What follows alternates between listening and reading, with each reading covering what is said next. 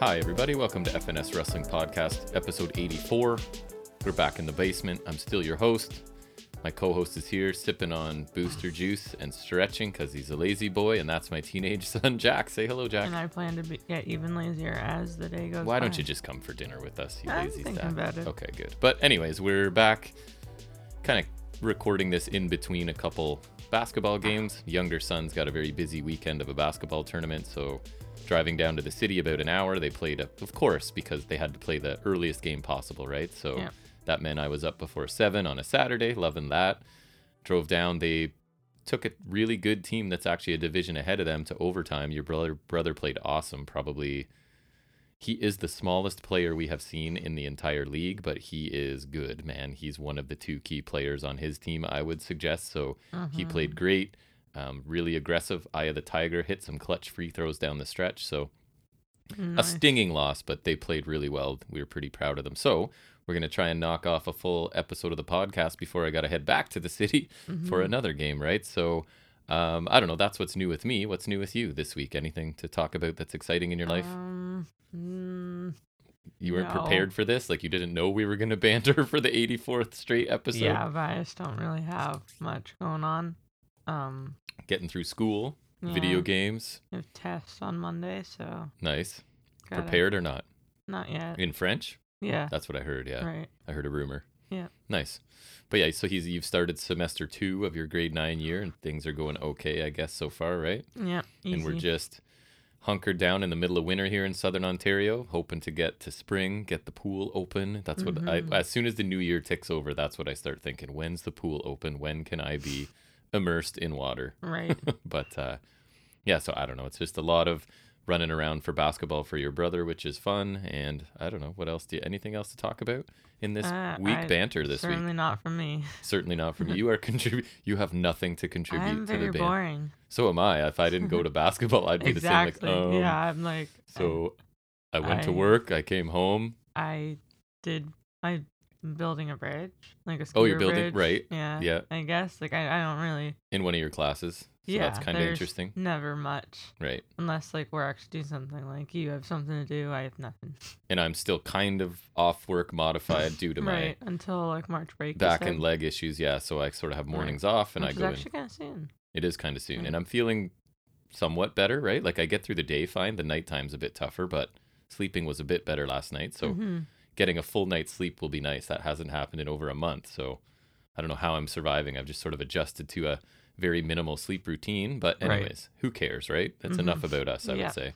Let's transition into talking about wrestling because I don't think too many people are here to hear us banter. I could be wrong. Let me I'd like know. to see like just a whole podcast of that and see if We're going to that get does flooded with good emails. at Just all. banter for 2 hours. No Yeah, wrestling talk right. at all. Just talk about anything else. Just anything but wrestling. Anything but FNS, anything but wrestling podcast. That's right. And everything else podcast. Yeah. But anyways, I say we move into that now, looking at some of the week's news and rumors.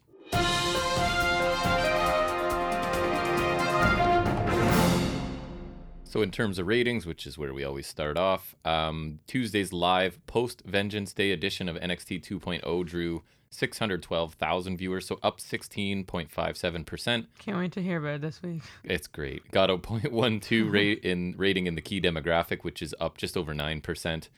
So as expected, right, they were on Sci-Fi for the last 2 episodes because of Olympics, so the ratings were pretty much trash. So this is back to on their on USA Network, right? I think is where it is in the States. Yep, that's So what it is. back on there and drew 612,000, which isn't, I don't think, terrible. So it's going back to the last USA Network show. It's down slightly, so about their normal ratings, I guess. Nothing.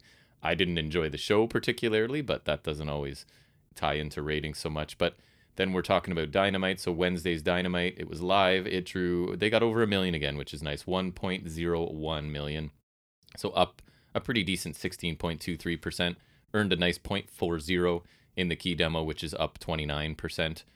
And so that episode tied with the January 5th premiere episode on TBS for the 4th best audience this year. So I don't know. Again, I always say like that 1 million viewer threshold seems to be a pretty good spot for AEW to hit. So I thought that was a decent rating for them, and a 0.40 in the demo is pretty solid as well. So I don't know why I keep doing NXT ratings, really, but because I guess we still cover it, right? Like, So you do. I did look at Impacts. I didn't write it down, but they were just over 100,000 viewers and a tiny bit up because they just had that pay-per-view, right? Which I didn't end up reviewing. I watched it. It was fine. I would say my favorite match was probably the X Division qualifying match, as those tend to be really fun, and everything else. I think I saw a bit of that. I don't think anything was terrible, but I did fall asleep completely through the Good Brothers Violent by Design, whatever that. Good Brothers God. Right. I totally fell asleep through that. So anyways, that's all. I told you, I usually do my news Friday nights and Saturday mornings. So last night when I checked, there wasn't anything that interested me. And then obviously this morning I didn't have time because I was out of the house at the crack of dawn. So news is your responsibility this week. So inform me, enlighten me on what's going on in the world of wrestling. Well, we'll get right out of the way, as I'm sure anyone with half a brain knows what went down. Is Buddy Matthews is All Elite. That is true. Spoiler. Seemingly in the House of Black now, so Seems that's to pretty interesting given the history there. Yeah, fantastic wrestler. Buddy Murphy, which I will probably sometimes call him that still, because it opens up a whole bunch of really cool matches, right? And he's awesome. And it's different when it's in AEW because it's cool matchups working that style too. Exactly. Right? He's not working main roster style. Like, I feel like it's different. I'll see Buddy Matthews versus Bryan Danielson rather than Buddy Murphy versus Daniel Bryan, which I think they did do. Where it's different, because I'll talk about it later, but like, he got his shorts back. I liked WWE Daniel Bryan and I respected him, but was nowhere near what he is right now in AEW, exactly. Right? Like, it's not even close as far as I'm concerned. So that's good. I'm glad to see Buddy. His character work and mic work aren't very good, but in the ring, he's terrific. He's in the House of Black, where it seems like Black can kind of take care of that, right? Exactly. So, he doesn't have to say much. Right. But I think he's awesome. I loved him from that 205 Live run he had. And I did notice, you're right, his shorts are back. Yeah. Those funky... I remember the people making fun of him at the house show. I don't know. I like him. It's unique. Was he basically debuting that look when we saw him? I feel like we saw him at a house show in a small town in Ontario. It was either like during his run when he was trying to make the weight limit for the tournament after Enzo vacated the title, because I remember because he had to cut like 20 pounds. That was his return to TV because he was entering the tournament, right? And it was either before that or during that. And we saw Ricochet before he debuted right?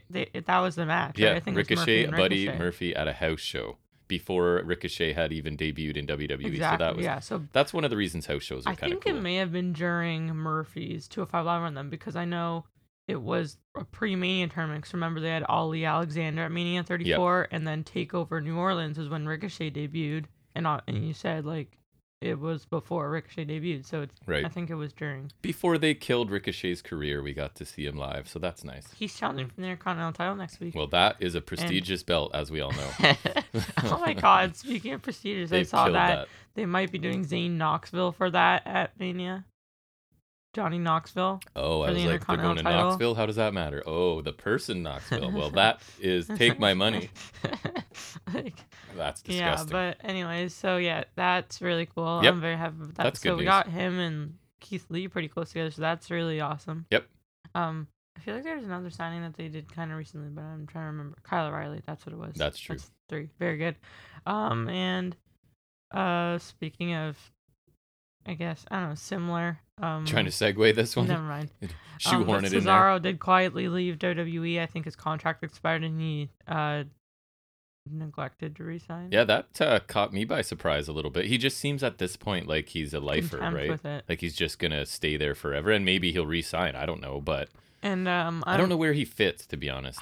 I don't at really this point. care, but I would love him in AEW. Now that I think of it, like I thought about this as soon as I saw he was gone. I'm like, Cesaro Danielson.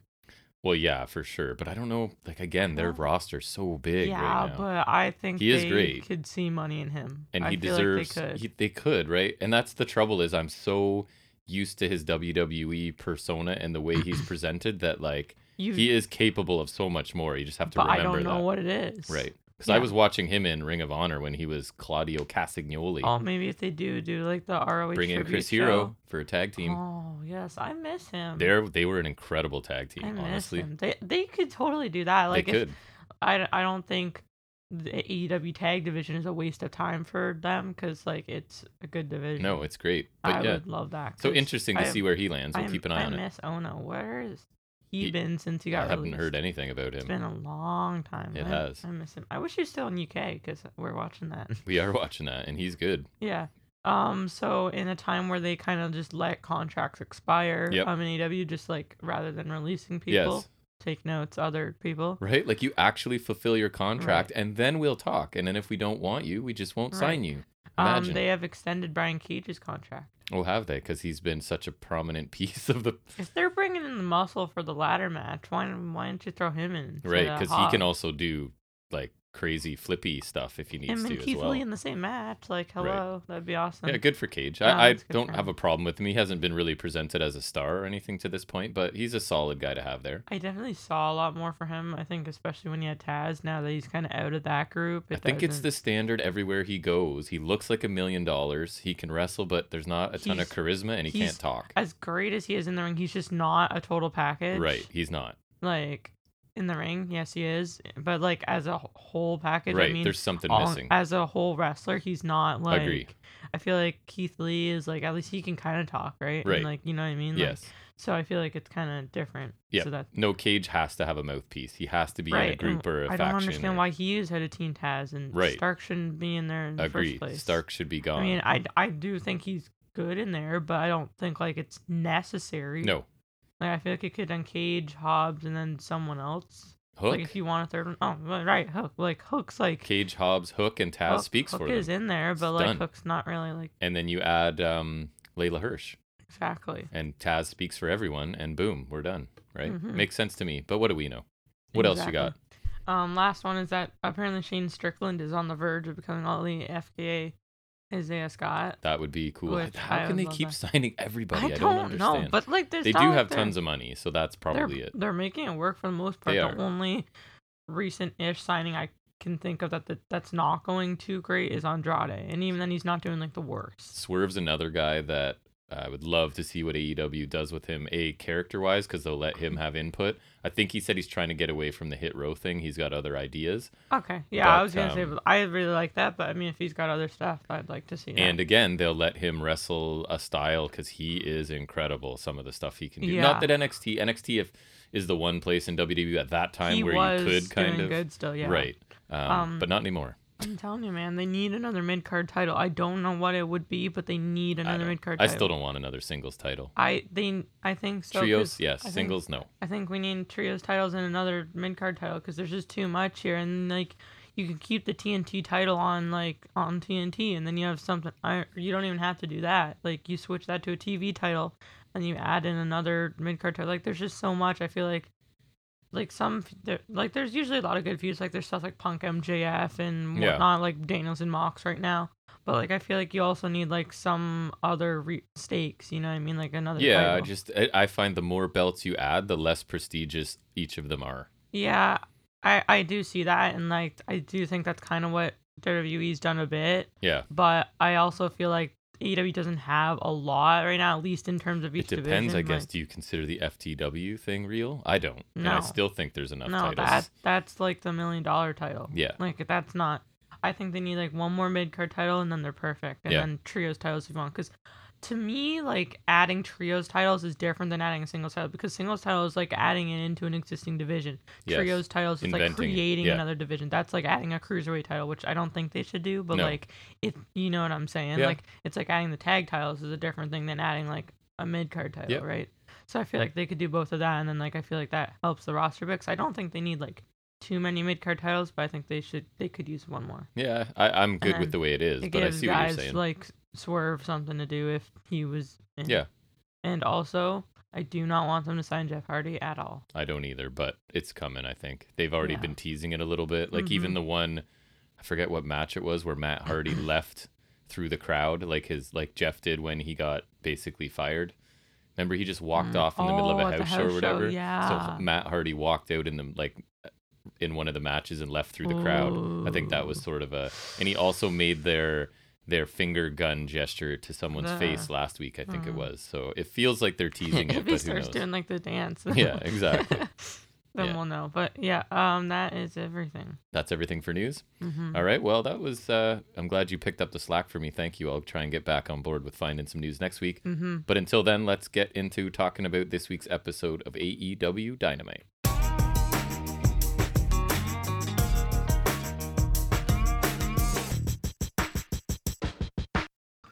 And we kick off with one of two number one contender matches we'll be getting in this week and next week. We have a tag team battle royal. I think they said 10 teams. I'm still a bit confused by this whole setup, but yes. No, okay, so Talk to me. Talk me through it. this Make me one, understand. right? Tag team battle royal. Yes. The winners get in the triple threat match at the pay-per-view, right? Right, and then there's some other. And then there's a casino royale, which is like When's that? next week. Okay. And then the winning team at that gets the remaining spot. So are they saying they have 20 tag teams?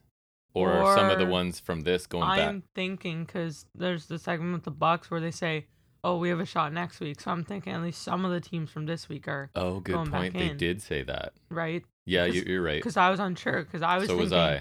they But they could go did say either that. way. But so maybe they introduced some new teams and then they just like I think the Bucks would make sense to go into next week Right. because they were the runners Because up. when they were talking to Red Dragon and Cole, they were like, we want to, yeah, we'll get to right, that. But yeah, okay, and that makes they, sense. And they had like I would say like you pick like some of the best performing teams from this week maybe, And get and them then you back throw in. them in. Where's Bear County, bud? That's what I'd like to know. Exactly. I mean, I was about to say where's Gun Club, but they were here. They No, were here.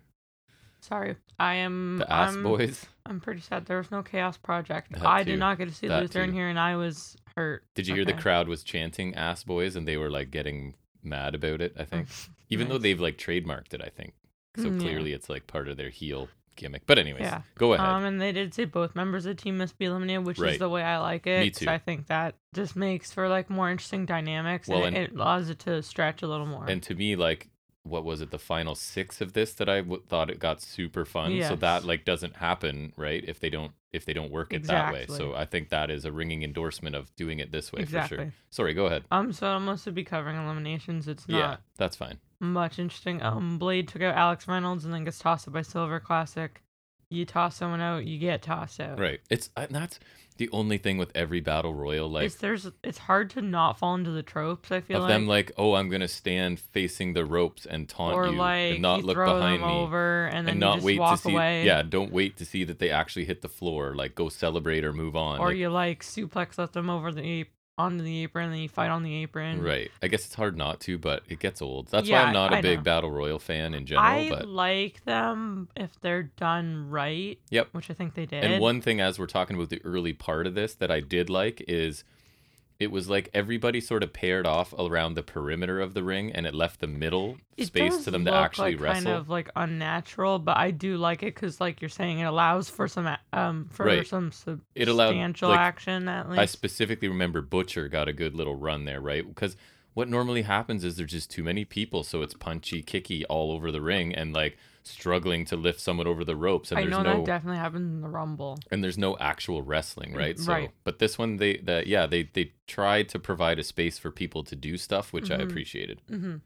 So Colton low bridges the rope for Austin to toss out Ortiz, but he counters and tosses out Austin Gunn, and Santana eliminates Colton. So I guess that's kind of a trope where like it's like the elimination goes wrong. I don't Yeah, know, that's right. And then Colton's just like yelling at Austin and Right. Billy for like Far 5 too long, minutes, yes. and then Santana just pops up behind him and just throws him out. So I thought Santana was one of the people they took some time to make look good too, which I Mhm, for appreciated sure. because he's awesome. yeah, but like the face paint's supposed to be special, man. Come on. The kid that loves face paint complaining about face paint. It's weird. I find it fascinating that you Well, want less face paint. I Because want normally you're like, bring on more face paint. Yeah, Everyone wears well, face paint all the time. My 2 points for why they shouldn't be using the face paint so much is It's special, I know. before it was special, because I remember the 2 specific instances were Slammiversary 2018 Sure. and then the parking lot brawl, Right. which they did reference here. Yes, they did. And then now they've just been wearing it every week. And also I feel like it's different when Jeff Hardy's wearing face paint every week, for example. Don't come to AEW. Like he changes it up every week, like Rey Mysterio's ring attire or something. You know what I mean? Like I feel Yeah. like their face paint's pretty similar each week, so like Fair enough. at least change it up if you're gonna. It was a make bit it different this unspecial. for the Battle Royal, It I is think. always like a little bit different, but Yeah. I feel like it's like I think it was Ortiz's I didn't love. I can't remember I don't know. specifically. But anyways. Redragon eliminate Chuck Taylor. Also, I noticed the way they do it is so lowercase R-E, capital D-R, and then lowercase Agan. Right, because they're doctors. The DRs. Dr. Agan? Right. Oh, is that their name now? Dr. Agon. Obviously. Doctor. You didn't know? Who is Dr. Agon? I don't know. I do not know. That's somebody who's coming later. Oh, it's a third Jeff member? Hardy. Oh, No. what? Just kidding. He could go to Impact. He's got history there. And Yeah. you get to enjoy that. They can have them. Yeah. Oh, I hope they do. They'll go back to the gimmick. Did you ever hear about the gimmick where we had access to his thoughts? Have you ever seen that? I don't. I am It's not. something I've special. heard of Immortal and like he had the ugly looking belt. No, and we then- had access to his thoughts. It was like Really? I remember How one does was the being African one? Kurt Angle's a machine, and like it was bizarre. How does that It didn't work? last long. But anyway, sorry, That's we're off funny. topic here. So then John Silver eliminates Private Party. 2.0 are being Ortiz near the ropes, and they get tossed up by Santana. The Bucks super kick Ortiz out to eliminate him. Bucks and FTR standoff. Another callback there. Hmm. But FTR ambushed by Redragon. FTR eliminate Nick Jackson, so they take out the superior Buck first. That's not Crazy. okay. And I liked FTR did a bunch of just standing in the corner together and letting everybody else fight, which is smart, right? And that's a good heel thing that FTR would do. So, Lawrence Cassidy carries Trent Beretta in an electric chair for an elimination save. Bobby Fish is eliminated before the commercial break. I didn't catch who got him, but he did get gotted. He did. Got gotted. Totally tries to help Cash eliminate Silver, but he counters and eliminates Cash. So there's 6 guys left, no complete teams. You have John Silver, Matt Jackson, Trent Beretta, as he will always be referred to. Kyle O'Reilly, Dax Harwood, and Santana. And this is where I think things kind of really kicked into gear, right? Yeah, there was some good action here. I didn't cover all of it, but there was some good stuff.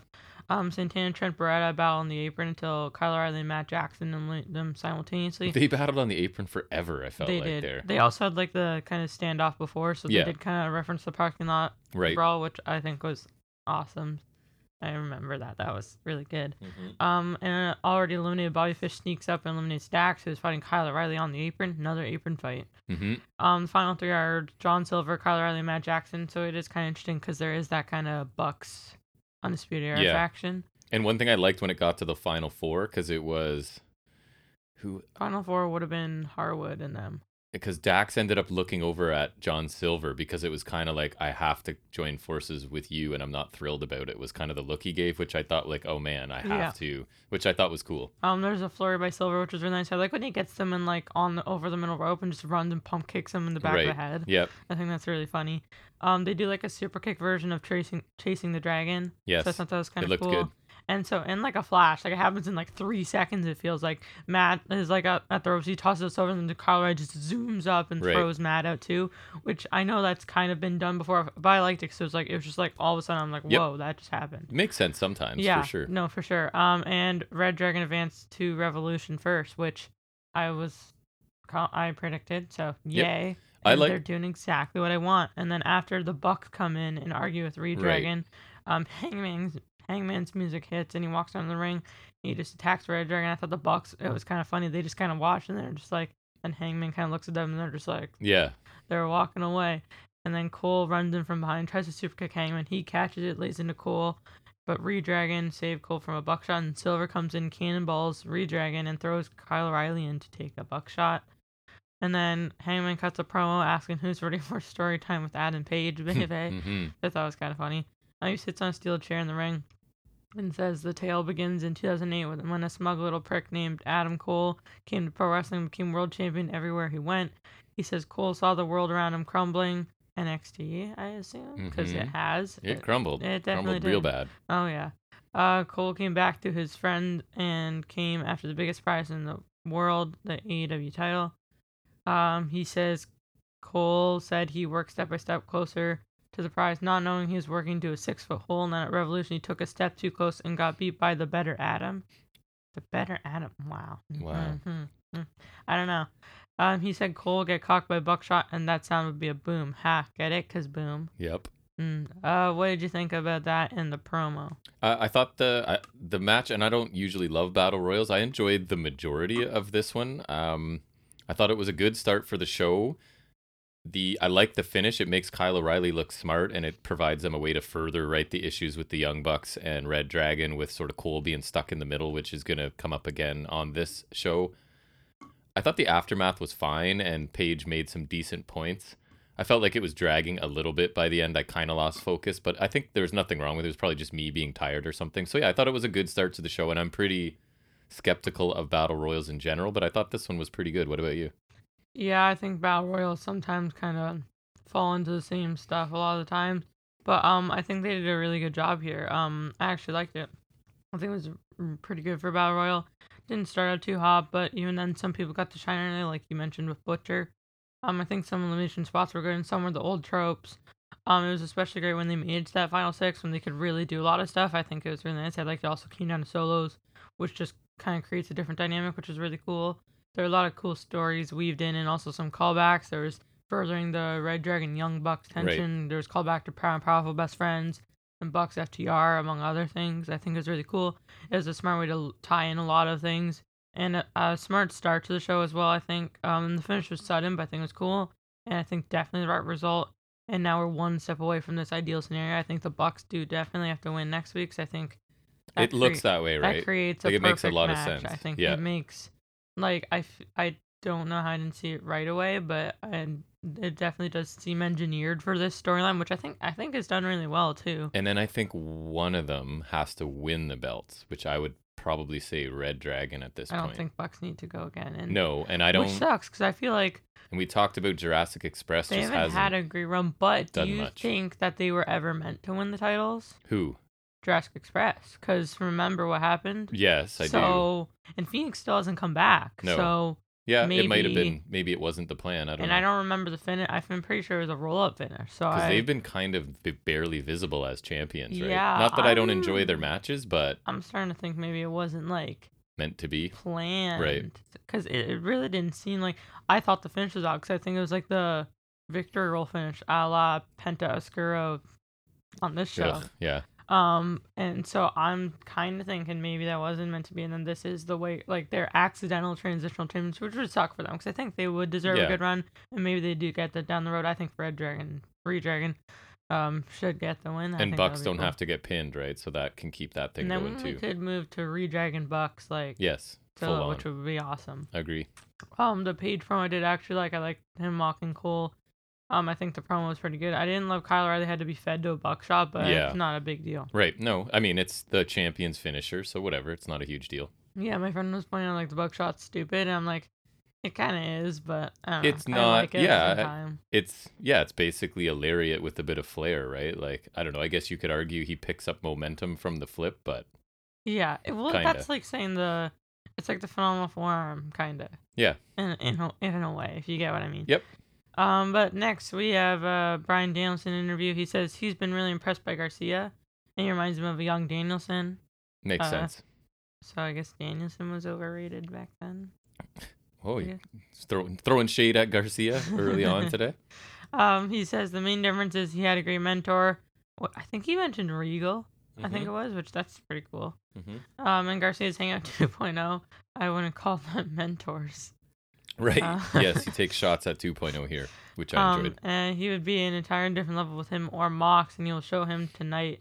He says he'll give Mox his answer after the match. And I thought it was a pretty nice little promo.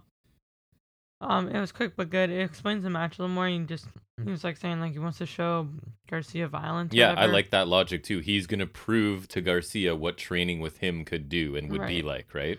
And it connects it to the storyline going on more. And the comparison of him to young him to Garcia is all right. Like, I feel like similar style, I see right? Where he's coming from, but at the same time, like, no. Yeah, I like this promo too. I think that's the message, right? Is here's what I can teach you, sort of thing. And it's all about. He does it in the match too. He's yelling about where's the violence. He's trying to get him to be more violent. And that I think he's trying to suggest Garcia's basically wasting some of his prime, spending it with 2.0, right? Where he could be getting elevated by Bryan Danielson as his trainer and mentor and whatever. So, and all the time, I like Danielson's also still courting Moxley to join him, right? So I thought this was a really cool Danielson promo, but I'll talk about it later. I'm possibly losing the ability to be objective about Danielson. I'm just in love with his current run so much that like pretty much everything he does for me right now is gold. I thought you were saying you're gonna lose the ability to believe Garcia. No, Garcia. but it's just like everything Danielson does, I'm in love with right now. So I'm losing my objectivity possibly. But anyways, I'm honest about it. Next we get an MJF in-ring promo. He's coming out looking kind of sad. Yeah. This was a very interesting one. I don't know how I feel about it. I'm not gonna sure lie. what to think either. Yeah. So MJ said that he gets that you guys want to boo him, but he asked if they could give him an opportunity here. He said when he met CM Punk years ago in the photograph that was shown last week, Punk said it was another Friday, but to MJF it was more than that. MJ said that there was a point in his life where the only reason he got up in the morning was because of professional wrestling. He said he loved professional wrestling and he loves AEW. MJ said that in 2007 when he was 11 years old, therefore he is 11 years older than me. Nice. That's Wait, math. what? So then, wait, I'm 14. Yeah, he's 26, I think, right now. Oh, I'm supposed to be 15 this year. Right. Wow. So that makes sense. Story checks out. That's interesting. He had disabilities like severe attention deficit disorder, ADD, otherwise known as AD. While adding that, that every day was hell. MJ said that he liked playing football. He gave a shout out to Jewish people. He did. And said that he was a middle linebacker. I find it hard to believe MJ played football. Yeah. Which is kind of interesting. MJ said that one day at school he thought he was going to make friends, but in their hands they had rolls of quarters and threw the quarters at him, free money. They said, pick it up, Jew boy, pick it up. And MJ said that he cried, but then later that day he got to meet CM Punk at an autograph signing. MJ said CM Punk was his hero and CM Punk was the best in the world. He said that day he was going to be like his hero CM Punk. He said that his 5'0" ADD riddled Jew boy was going to become the best in the world. MJ said in 2013 he had football scholarship offers. That's just so weird to me. Like, why? I feel like MJF's like, he just doesn't look like a football guy. Okay. You know what I mean? Like I feel he's not super huge for that position like someone either. Like Roman Reigns who did football, you could be like, oh yeah, he did football. Like for MJF, I'm like, it's like Axel Heck in the middle. Yes, he's far too small to be a football player. That's what I'm saying. That's like not it's believable. like MJF's at least kind of muscular. Yeah, like I'm just like, sure. MJ said he was watching tapes and he was practicing promos until his voice got hoarse because he wanted to be like CM Punk. MJ brought up January 2014 saying CM Punk left MJF and CM Punk left all of us. MJ said he realized that if the best in the world couldn't do it, then maybe he should bury his dreams. MJ said that there's an Instagram account called The Wrestling Classic and there was this photo of CM Punk shaking hands with Bryan Danielson. MJ said he was livid. He got in his car and made a promise to himself that day that he'd become the best in the world in spite of CM Punk. MJ said that he made a promise that he couldn't leave a kid the way Punk did. MJF said that on March 6th, you can whip MJF with a chain, make him bleed buckets. He will not quit because then he'd be like Punk. Ooh. MJF said that he's not a quitter while adding that he's Maxwell Jacob Friedman. He's better than you, and you know it. Mm-hmm. And then CM Punk walked out, and he asked if it was real. Like just off mic, just walked in like, is that true? Is this true? And MJF seemed to like kind of nod that it was. He did. And then he said it is true. Yeah. Yeah, and then he walked away, and I saw someone catch that he winked at the camera, did he? but Thank God. I'm not sure if he did because then in another one from TJR, I didn't see him catch that, so I'm not sure if he did or not because I didn't catch it either. No, I didn't either. So what did you think? I'm confused because at first I was thinking like, oh yeah, this is interesting because like MJF's like being all genuine and like, but he can't be. I can't tell. I don't want him to be. I don't know. So I think vulnerable MJF and I the crowd as well, it made them uncomfortable a bit, right? And that's very cool that he has that power. And I'll start out by saying like I love how like he brings this like whether he's trying to be real or not, he brings this authenticity everything 100%. He's saying, like whether he's trying to be sad or mad or like elated, like he brings it to everything. And this is maybe a glimpse of him. He could be a baby where I would never want to do it, but maybe he could be a baby face, right? But anyways, like remember when he was Cody's friend and he was a baby face? Yeah. His delivery and stuff were amazing, but the content of this, it has to be mind games, right? If we don't find out that this is a bunch of bullcrap, then I'm not going to be happy. Sympathy for him, right? So I think that's what he's doing, right? Because Punk went out of his way with that picture to be like, this was a big deal in your life, and it was just a Friday. Maybe that was mind games for MJF, and now MJF is like, and so now he's like, you're right, it was a big deal for me, like, and so if it's not all a ruse and some sort of mind games, I'm not gonna like this as much because it's too babyface of a promo for like the ultimate heel. I would suggest in possibly all of wrestling right now to be sincerely making this promo. It has to be.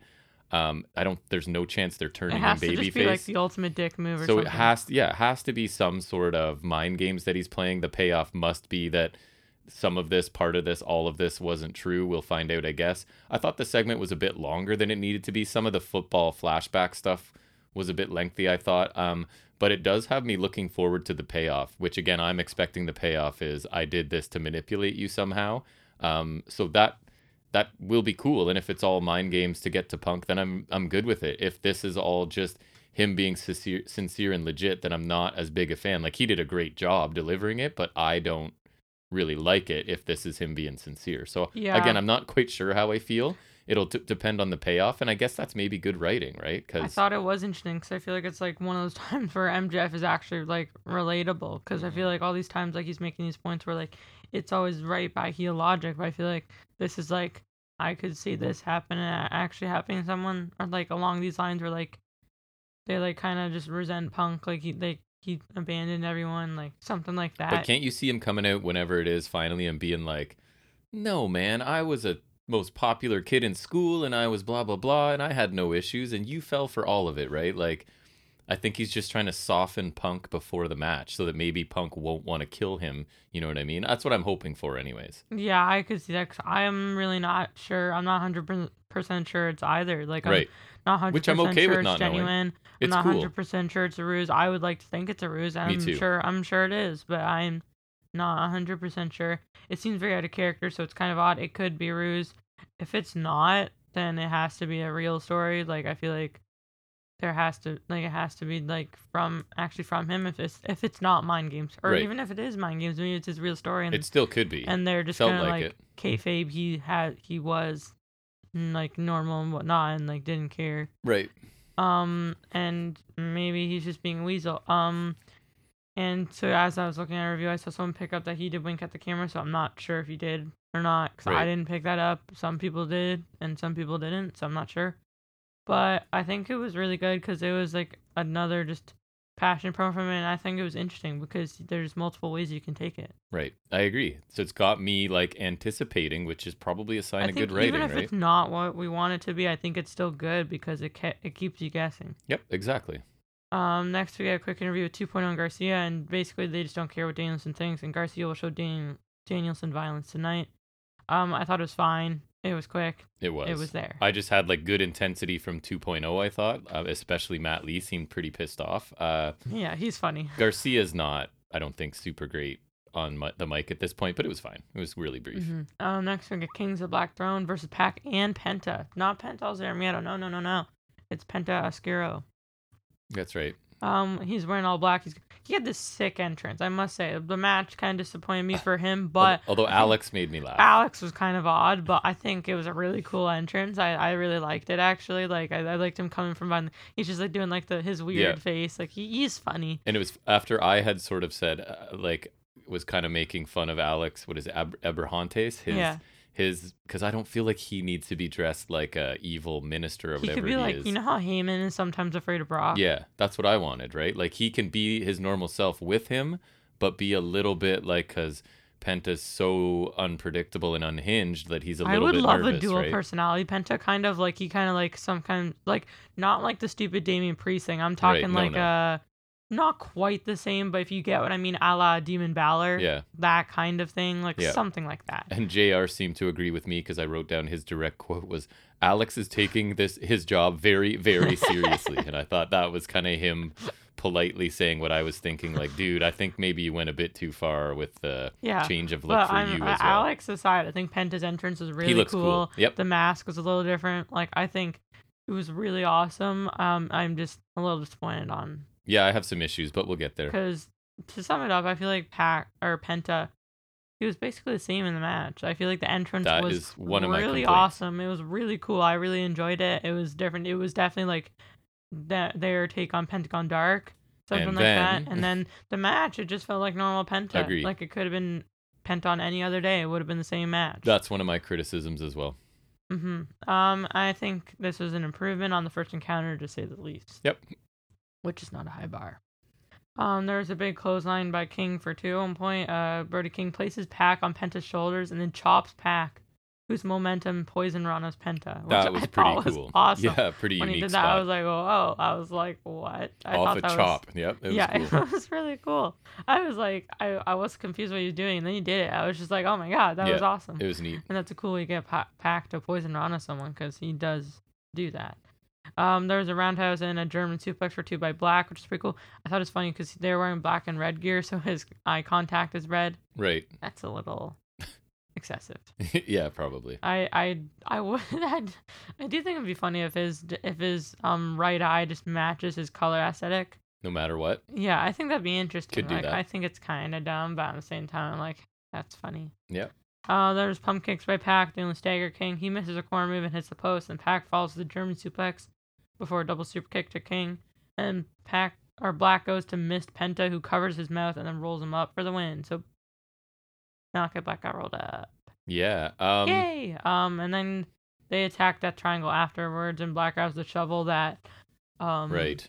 Penta brought, and then the lights go out, and Buddy frickin' Matthews appears, so that was sick. And Black does a great job selling this. He just drops to the mat, and Fury's just like kind of like the. It's like they even said it too. It's like the classic, oh, he's seen a ghost, that kind of thing. Right. And he's looking like he's seen a ghost, and then Matthews is kind of pacing around the ring as Black is just like sitting there fearing, and then King's kind of standing in another corner, just like kind of watching it, just observing it. I didn't see what he actually did, but then he just kicks the crap out of Pac's face, just like, I want to say it was a pump kick, but I'm not sure. He just kicks Pac so fast and just relentlessly stomps Penta in the corner, just goes after him. And Black sits all smiles as King goes up the ramp, just killing security guys. Yeah, that was interesting. That was really funny. It was. He's just murdering all these security guys. And then Matthews does like an arm trap stomp to Penta onto a chair. Candice LeRae's Wicked Stepsister is all I know how to call it. Right. Like, it's that move. And then the lights go out for them to leave. Yeah, I had a few issues the same as you.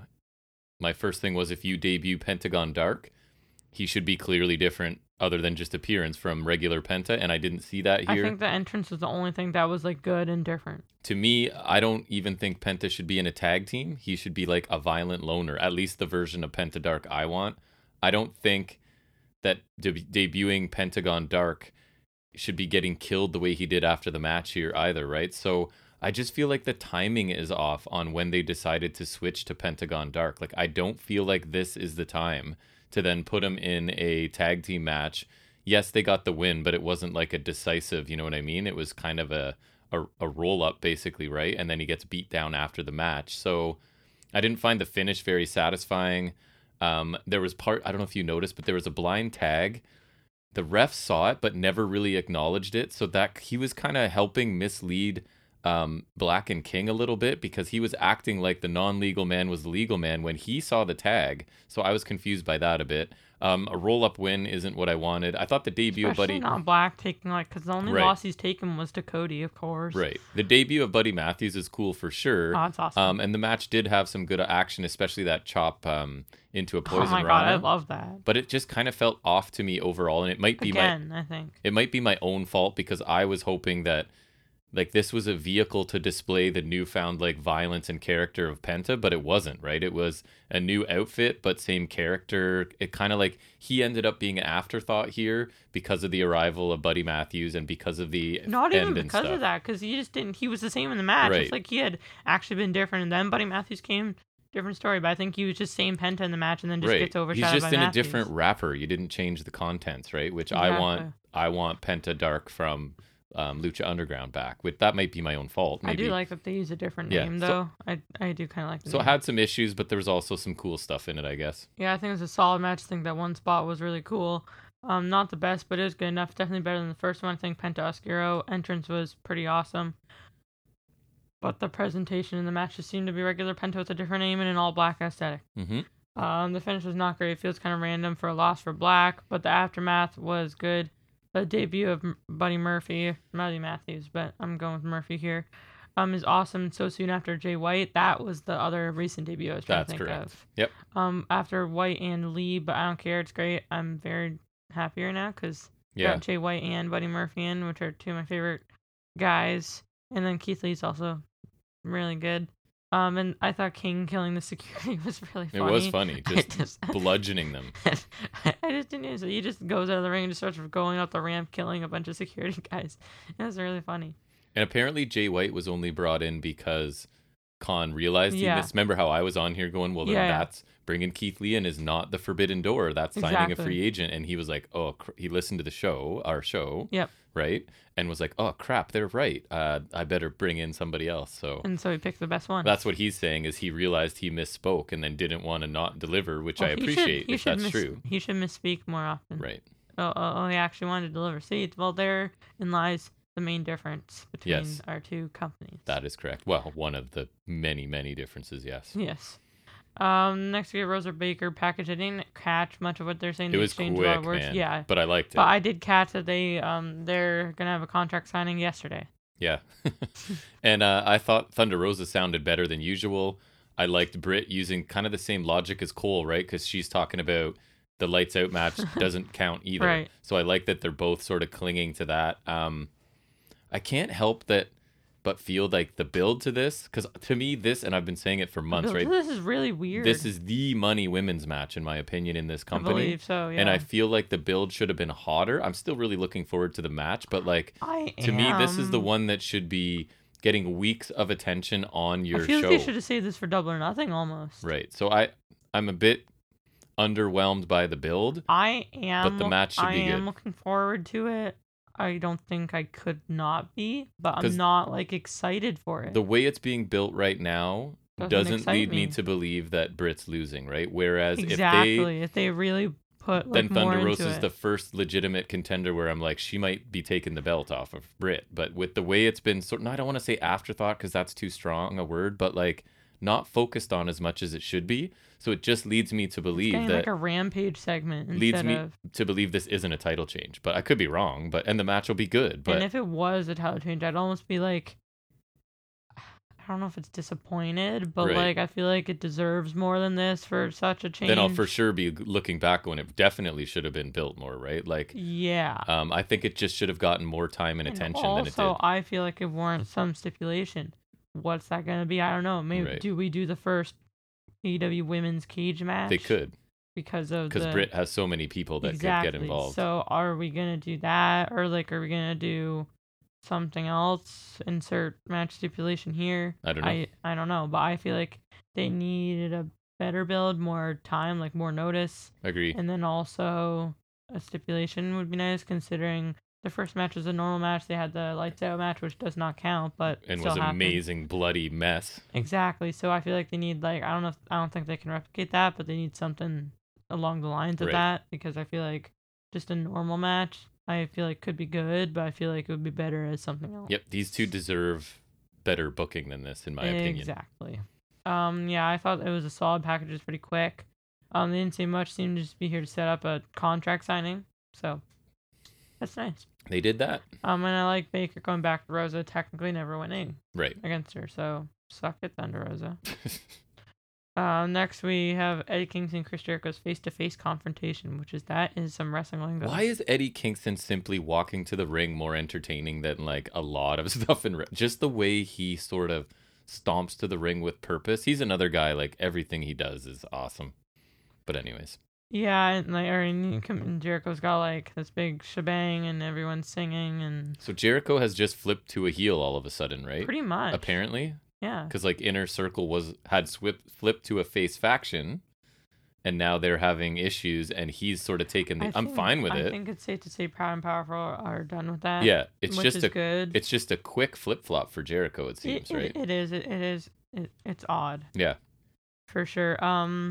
So Eddie said he didn't like the security guys being there. Just send out Brody King again. Right. They're surprised there's any left, actually. That's true. That's a good point. Jericho said that he wanted security there so they can talk with Jericho, calling him Street Thug. And Eddie told him he didn't know what Street Thug means. Eddie said he's not a sports entertainer. You'd rather just fight him. Eddie reminded us this is a wrestling company, not a sports entertainment company, and told him to go down the block, which I thought was funny because they did mention that, like, I think it's they're close. Jericho did mention they're close to Stamford, which is Yes, what's it called? Like Titan. the Titan Towers. Yeah, I didn't know if it was Titan Towers or if I was screwing it up with something No, I else. think it's Titan Towers. It's like their head office or whatever. Right. Corporate WWE. Yes. Where am I? There's a lot Earth. here. Hold on. Canada. Ontario. Oh, Ontario. I don't want to get more specific than that. Close to Toronto. Hold on. Jericho said, there we go. Jericho said that this sports entertainment will actually be entertaining because Jericho's going to tell him a story. Is that like implying that other sports entertainment is not entertaining? Yes, Because that's what he's saying. a true statement. Yep, that's what he's saying. Jericho said when he first heard about Eddie coming to AEW, the locker room was excited, and Jericho wondered who the hell is Eddie Kingston. Jericho said he thought they were talking about Eddie Edwards, and then he saw Eddie, so then he realized when he didn't hear about Kingston before, because he thought Eddie looked like a jobber, exposing the business a bit. Always love it. Jericho he goes further than that in a second. Oh, he does. Jericho said he saw Eddie's match against what's his name and heard his promo. So then Chris realized that this guy is special. Jericho told Eddie that he'd be a huge babyface, and he was right. That's what I don't Eddie like. says, "What's a babyface?" Right. Jericho said it was a feel-good story, and Eddie overcame his physical, mental issues. He's calling him fat. A little bit. After all those years, he signed a contract with AEW, made it to the big time at age of 38 years old, which I thought was kind of amusing. So it's like, you're already this old, and you finally made it to the big time. And that's what he was saying. And I was already famous at 21 or whatever, right? Jericho said he didn't give a crap about his sob story. He didn't give a crap about Eddie. Jericho said he realized that Eddie was jealous of Jericho, with Jericho saying that Eddie made it to the big time at 38 years old, while Jericho made it to the big time at 22 years old. Yes, there you go. God, you know nothing. Right? So wrong. That's why I don't do the trivia segment exactly. Jericho said by the time he was 38, he already main evented pay-per-views, toured the world, headlining arenas, a multiple-time world champion, and made millions of dollars. I do want to try trivia-ing you sometime. Is that a word? Trivia? No, it is not. Trivia is not a verb, unfortunately. Oh, damn. Jericho told Eddie he was jealous of Jericho. Chris said that the reason he is jealous is because Eddie knows he can never be at Jericho's level. Okay. Eddie said he doesn't care. Eddie said that the reason Jericho main evented in all of these places is because Eddie wasn't there. Eddie said that he's not like Jericho or the rest of the cronies that lie. He said he'll do things his way and he'll be himself until he dies. I think that rings true for a lot of people. Eddie admitted that he didn't want to talk to him the way Jericho tries to talk to guys in the back. Eddie suggested that they have a match at the pay-per-view. No, thank you. I'm okay with it. I trust Eddie Kingston. I am, but I don't. And Jericho's in shape now, right? So it's just Jericho. Like I'm just like Jericho fatigue. Yeah. Jericho told Eddie that he knows his family history, while knowing that Eddie's first hero was his uncle and he was a failure. Jericho noted that Eddie believed in his father and he was a failure, so deep down inside Eddie thinks he's a failure as well. Jericho told Eddie his problem is he can't win the big one, and in this company, Jericho is the big one. Not Punk, not Danielson, not Moxley, not Hangman. But he's delusional heel again, right? So I guess I get further evidence. I would hope that's what it is. Yeah, because I think so. It's reeking a little too much of the possible truth. Yep. Jericho said, if you want to challenge Jericho Revolution, then you've got it. Jericho told Eddie that if he can beat him, then Jericho will shake his hand and tell Eddie that he has his respect. Wow, high stakes here. Jericho said that then he'll help Eddie get over his fear of success. Eddie said it's great that they have the match, but Eddie said don't give him a mimosa match version of Jericho the Jericho that got pushed off the cage by MJF. Eddie wanted the Jericho that was the first world champion in AEW, that bled buckets of Tennessee and that got respect from Tenryu in Japan. Eddie wanted the Chris Jericho that turned WCW upside down. He wanted the Jericho that your close friend Levesque hated. You mean Terra Rising? That's right, Terra Rising. Eddie said that Chris had to give him that because if he doesn't, then Eddie will eat him alive. Jericho said he'll give him that Jericho, and Chris said that Eddie doesn't believe that he can win the big one. While Jericho told him that he is nothing more than a loser and he will always be. Jericho told Eddie he can't win the big one ever, and then he leaves. Yeah, I like this. I mean, Eddie Kingston's awesome. His delivery is always great. I don't love that he didn't attack Chris Jericho a few times. I really think calling him a street thug, I feel like that was almost Kingston didn't know that was coming, and that to him is a bigger insult than what Jericho thinks it is. And I feel like Kingston was like, I should be attacking him after this, but couldn't. And I don't think it should matter that there's security there, especially when Jericho was going after his family and stuff.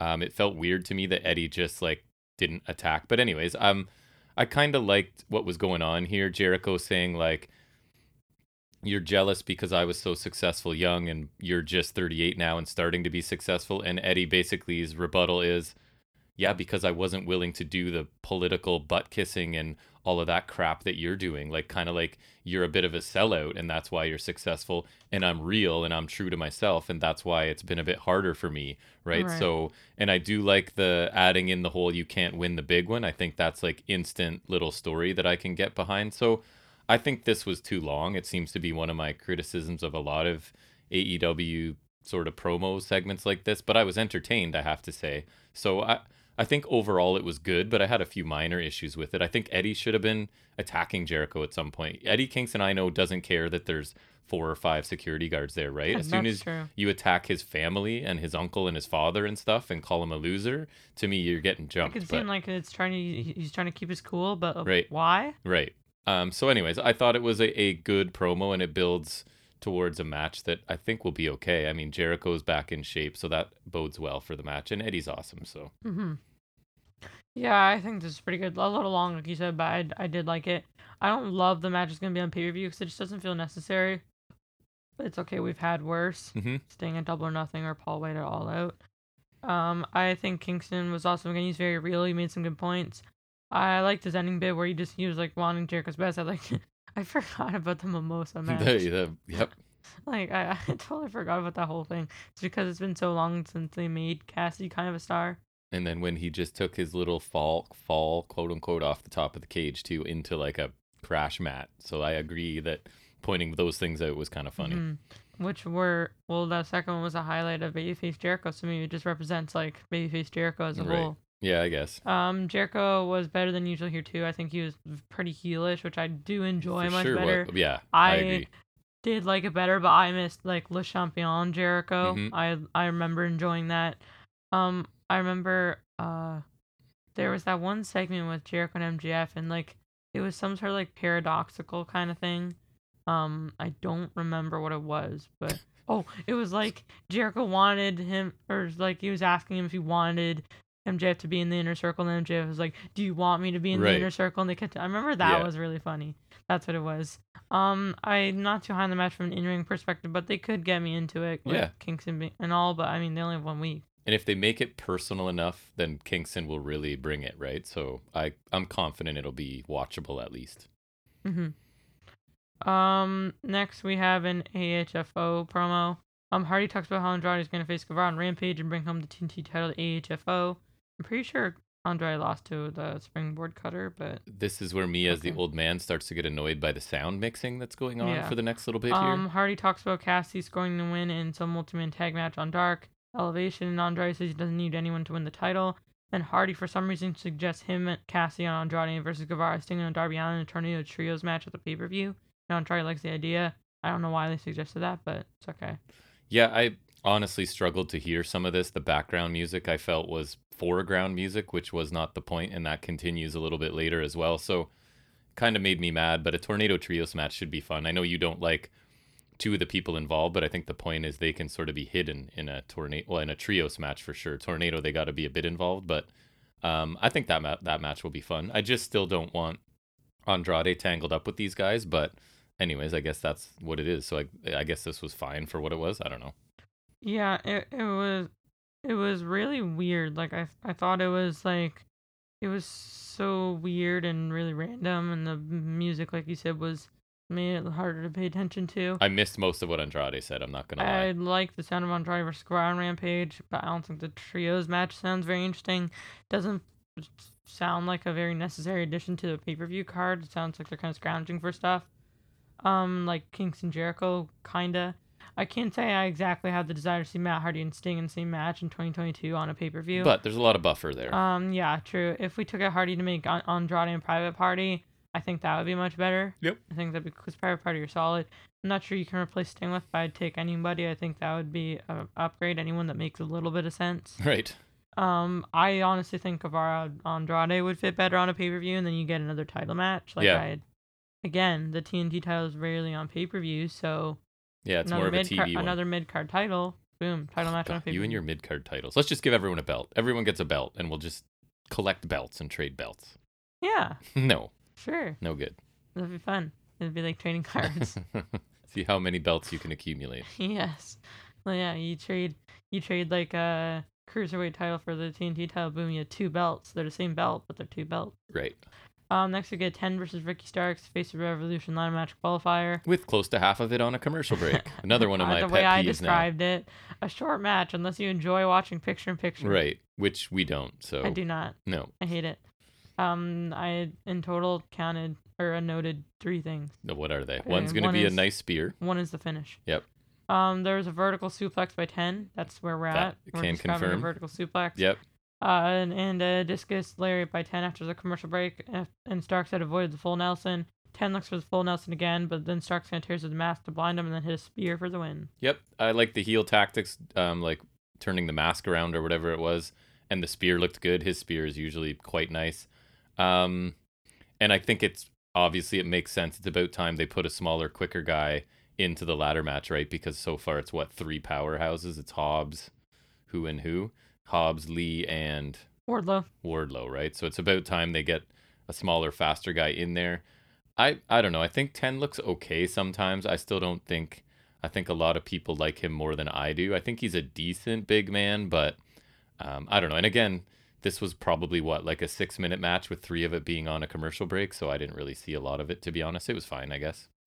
Yeah, like it's really annoying. Like this, it felt like a worse version of last week. Like it was just not.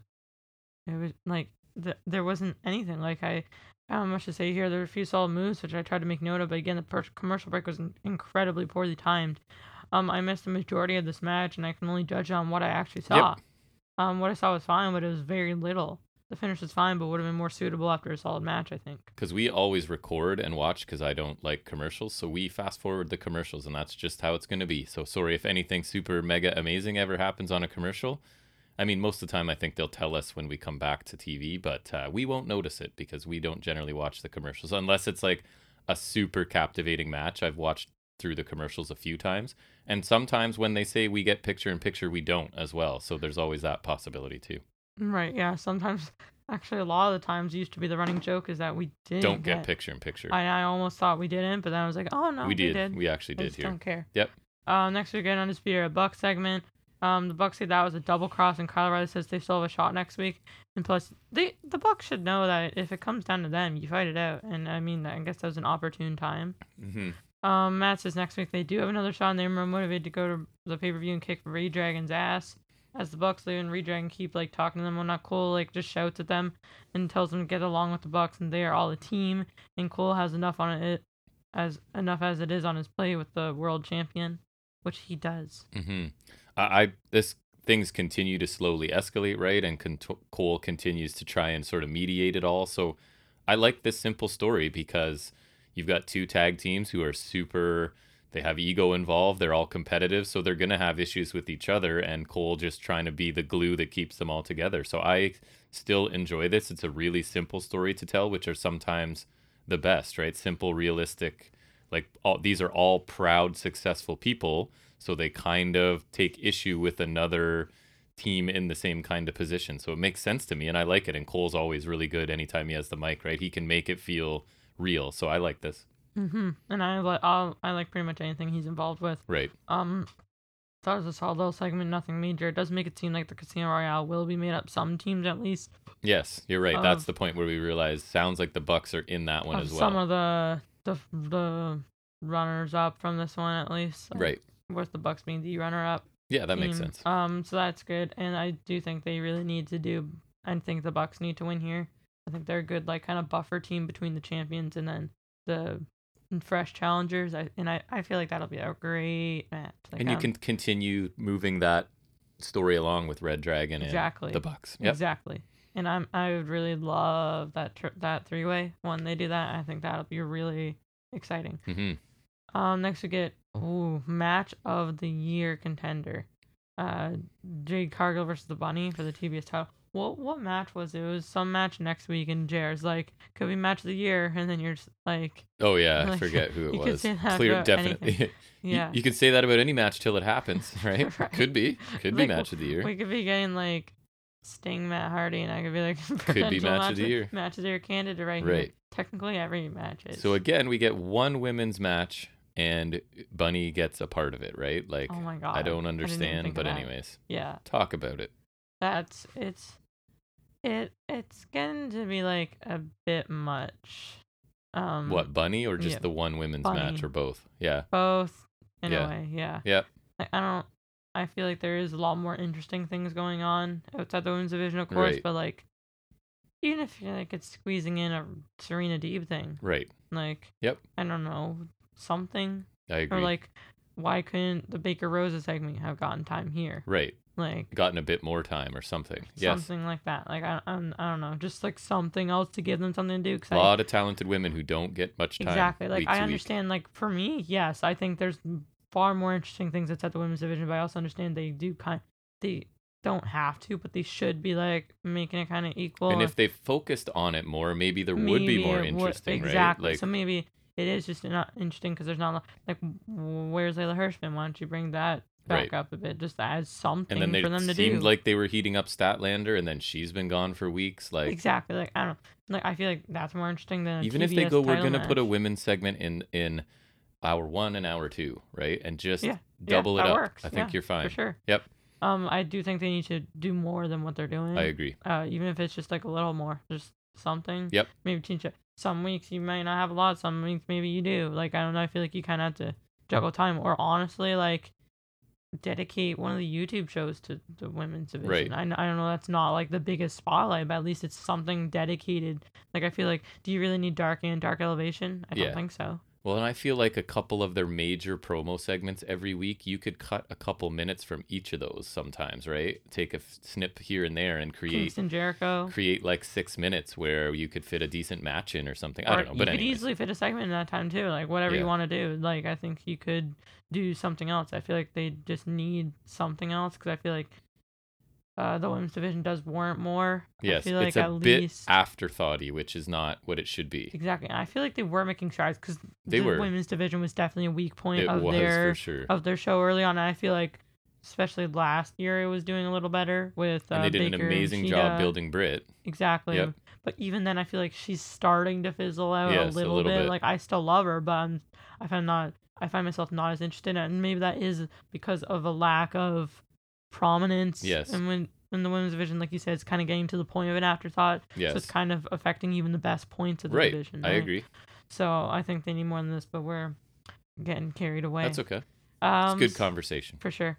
So they're notable. There was like this hammerlock wrestle by Cargill pretty early on. I made note of that because early on we got kind of wrestled. Yep, we did. So that's nice. I'm not sure who it's for, but I don't think either of them need it or should need it. Not at that least. point, no. Basement formed to the back of the head by Bunny when Cargill's seat on the apron, then Russian leg sweep into the barricade. There's this weird thing where Hardy's distracting the ref. He tosses brass knucks to Bunny, and Cargill gets tossed the title from Mhm. Sterling. And then so she blocks the brass knuck shot with the title. Then Hardy gets ejected, and so then Cargill's smiling at that, and then somehow ends up getting rolled up by Bunny for 2. Which the crowd kind of bid on. Honestly, I made a note of that. Like, the crowd bit that near fall there. I thought it was weird because, like, it's kind of it was a weird sequence, and B, it's kind of disrespectful way to use the title. Like, you're just letting the title get punched with brass knucks. Right, and then she dropped it because even though she's a heel, it's like she wasn't going to use the title to hit her with it, which I thought was interesting Yeah, it too. seems kind of dumb. Cargo counters the down the rabbit hole, which is a move that I've seen Finn Balor do a million times, so I don't buy it as a finisher at all. I do find the name kind of funny though. Down the Bunny rabbit delivers hole. it better, okay? That's why it's more devastating. I think we can all agree that Bunny is a better wrestler than Finn Balor, correct? Yeah, sure. Especially because Bunny has been doing this Long a long time. She has. We looked it up. So Yep. I think she's way better than Finn Balor. Has Finn Balor been wrestling longer? Maybe, but is he a bunny? I don't I think don't so. think so.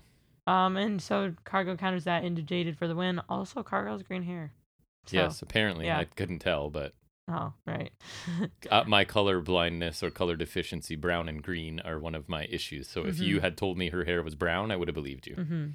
I should have done You that. could have. I was going to ask your brother because he's got the same deficiency as I. So I we want. should have just unsolicited asked him. It's just like I want to know. I want to see. I'm curious what that's like. You want like, my eyes for a day or two? Like A lot of people have told me that. I just want to know. Like, it's just so weird. I don't see it being possible. Like, you just see like a color and you're just like, is that this or that? Like, I just don't. Well, I was talking to Paul, one of my high school friends, when I went to see him, right, about it, and he even admits that forever before he really understood it, his thing was, how could you be colorblind? Because why wouldn't you just train yourself that every time you see that, you're going to call it blue? Even if what the rest of the world sees is yellow, I should just learn that when I see that, call it blue, right? But now he understands it's confusion. Like, I'm never actually sure when it comes to certain colors and shades what I'm seeing. So I can't memorize it because I don't recognize it. It's like a case to case kind of thing. Right. So it's blue, purples, browns, greens for me.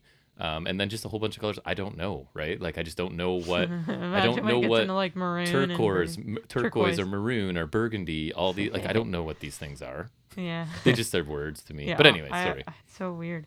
Cargill says I wrote she us.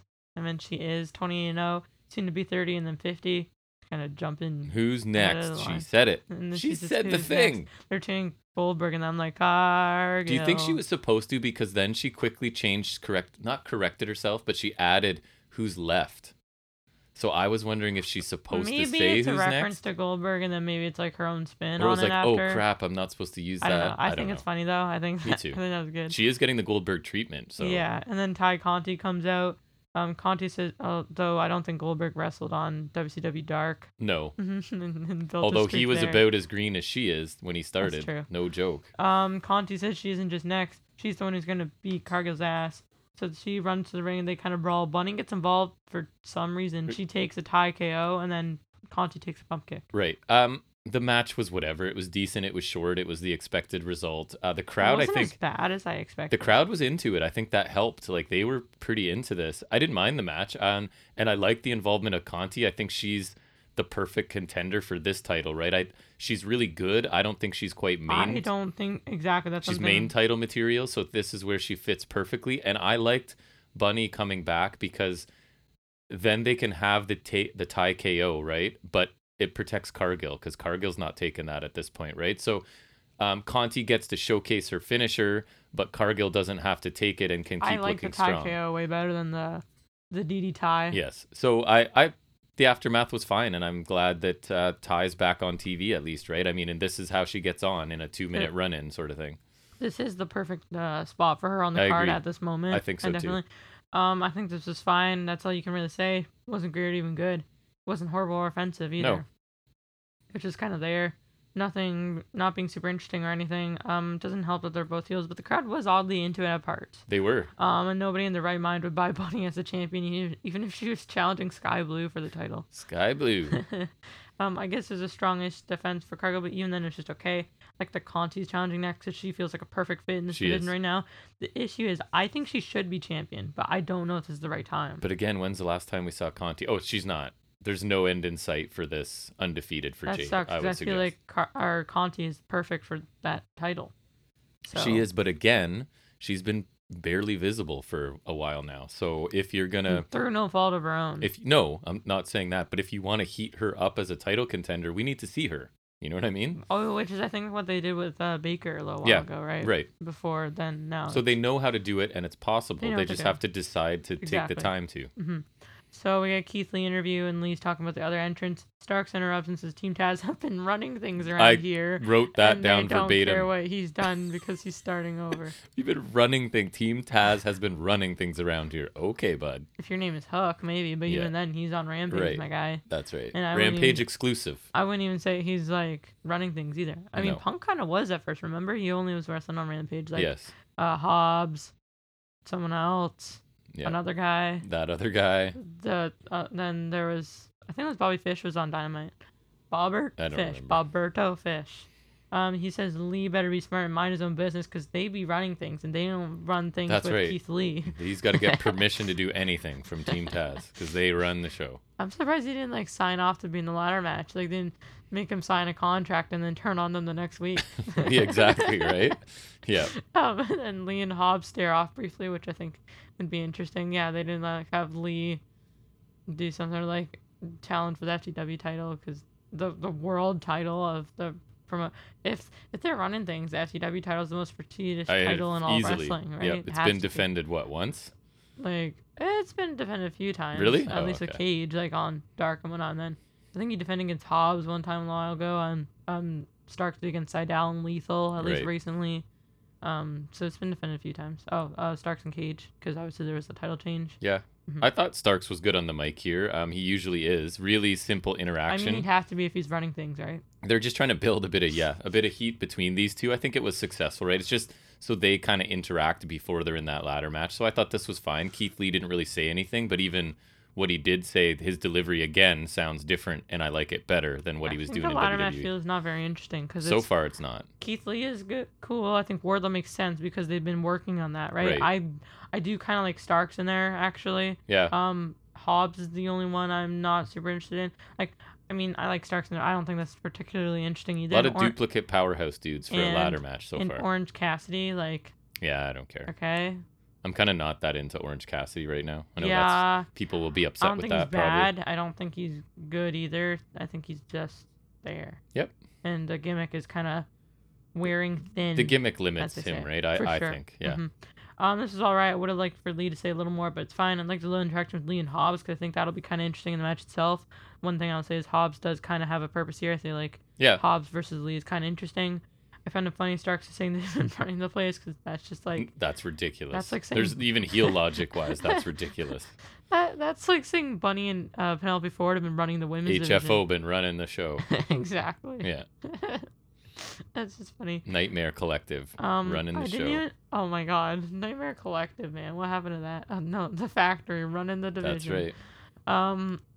I also didn't notice at first, but they do have two Team Taz members in there now. Yes. I don't mind that one's like a big battle royal one. When it's just kind of ladder match, it's like just a small pool of talent. I prefer to have they're all left to their own devices. I feel like depends how they tell that story, I guess. True, for me. but just the way I'm thinking about it, I just don't feel like I don't need this alliance dynamic in there, just because I don't know. It could be good, but I feel like it hurts it a bit. I don't know. I just would rather like everyone is kind of on their own. Mm-hmm. That'd be like putting the Acclaimed in the match. Yeah. Which they could have. Yeah. Again, it depends what they do with it for me. Right. I think Caster's in the first one, right? I believe that is correct. I wonder if they'll do a mystery entrant again, because remember the mystery one last time was Ethan Page. Right. Yeah. Mm-hmm. So where have Men of the Year been? Could be Josh Alexander. Ha ha ha. That'd be funny. He has to get his visa sorted out, but yeah. Where have Men of the Year been? I love Men of the Year. They could be in the thingy next week. They could be. The casino thing. They could be. They're gonna play some blackjack. They could. Okay, keep going. I gotta go back to more basketball, man. That's good because we're at our main event, which does not feel like a main event. Bryan Danielson versus Daniel Garcia. I feel like not even that. I feel like he's main evented before. Like I just feel like it feels very like minor. I feel like nothing on the show really felt like we would be main event. Interesting. I feel like it. I don't know. It's kind of lackluster. I'm almost to the point where Danielson versus anyone you can put anywhere. No, for sure. Yeah. And I feel like this is good for Garcia, but for me, when they're wrestling Danielson, it's not almost like, oh, they're good because they just matched Danielson. It's, oh, Danielson's awesome. He made them look good. Like, there's partly that is the case for sure. I mean, you'd have to be good to have a good match with Danielson. Yes. Like, I feel like you have to have some level. I don't know. I'd watch him wrestle a broomstick at this point. Exactly. Like, I feel like Danielson's so good he can bring anyone up to closest level. So that's why, like, if someone's looking good against Danielson, I almost don't trust it at first because I need to see them do it with someone either else. Carry a match or go with someone who's not Danielson because Danielson can carry anyone whenever he damn pleases. Yep. I thought it was a pretty technically sound and competitive match, although a little on the short side. Not to the fault of the commercial break, I think, this time. I think it got decent time outside of a commercial break. Yep. Bryan ties up Garcia's legs and hits stomach punches at one point. He looks repeatedly for the label lock. He keeps, like, rolling through to keep it going, which I thought was interesting. He even, like, wrestles off Garcia of a rope break, and then before Garcia gets a rope break again, the one move that I noted from Garcia as a front chop block. Yes. And then he was doing a lot of counters and things. He was doing stuff, it's just not a lot of that I caught. Right. Top rope shotgun dropkick by Danielson. Tiger suplex by Danielson for 2, and then as he kicks it, he transitions into cattle mutilation, which I think is really cool. There's a wrist lock elbow exchange, so like they're standing up there holding, they got like a wrist clutch, they're like holding each other's hands, and they just like kind of like they're still holding each other's hands, just like trading forearms. Right. Which I thought was really interesting. I like that. It was cool. Looked pretty stiff too. Because they're getting the slapping sound, and obviously no one's thigh slapping because they're holding hands for the whole thing, right? So they were just hitting each other in the neck basically. Feels fun. They're holding hands. Yep, they were. There's a triangle choke with the elbows, and then he makes Garcia pass out while flexing. So I feel like he's kind of slipping on the different finish every time now. But I feel like because that was the same as last time, right? Or like where he beat Moriarty, didn't he? I think because I remember him flexing. But I know at least he's done this before. Like even, I feel like when he was in the Dark Order, I think it might have been Moriarty, like 2 in a row. I could be wrong. I think you're right too, actually, but I can check in a second. But yeah, I think you're right too. And then Brian says that's what he wanted to see and asks the fans if Garcia was violent enough. 2.0 attack Danielson. Mox makes the save and clears house, and they kind of stare off. And Danielson says Mox has the match and tells him not to be surprised if Mox is the only one bleeding. Right. Which I don't know. After his match with Hangman, I find that very unlikely. Bloody. I think part of the reason that you didn't get a lot of highlights for Garcia is because a lot of his time on offense was during a commercial break again. I even made a note of that, right? Like a bunch of his time on offense was a commercial. So again, I'm struggling to keep things objective when it comes to Danielson matches. I just enjoy watching everything he does. Just technical ability, also mixed with like this viciousness now, right? And just like you're saying, his ability to elevate whoever he is facing. He is my absolute favorite thing to watch in wrestling right now. And this, like I said before, this was not the case with Danielson. I'm not like I don't have a history of being a Danielson mark, even though I hate using that word.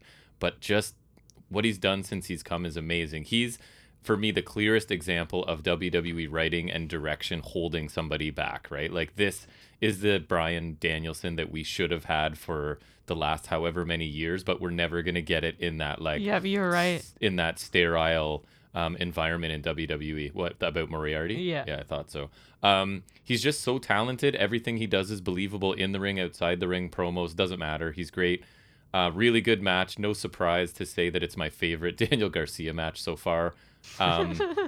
That's funny. And honestly, the Mox Danielson match could easily steal any show, right? Even though I am very excited for that. I think I'm actually like, I don't love the addition of the trios match and Kingston Jericho, but I'm pretty excited. I'm very interested in Cole Hangman. Yep. I've been asking for that. I think if the Bucks get to the tag title match, that's absolute money. I think that'll be awesome. And I think Mox Danielson is just the match I never knew I really needed. And we're getting that dream match, and we also still get the suspense of whether they're going to work together or not. And I think that's cool that we don't have all those answers yet, right?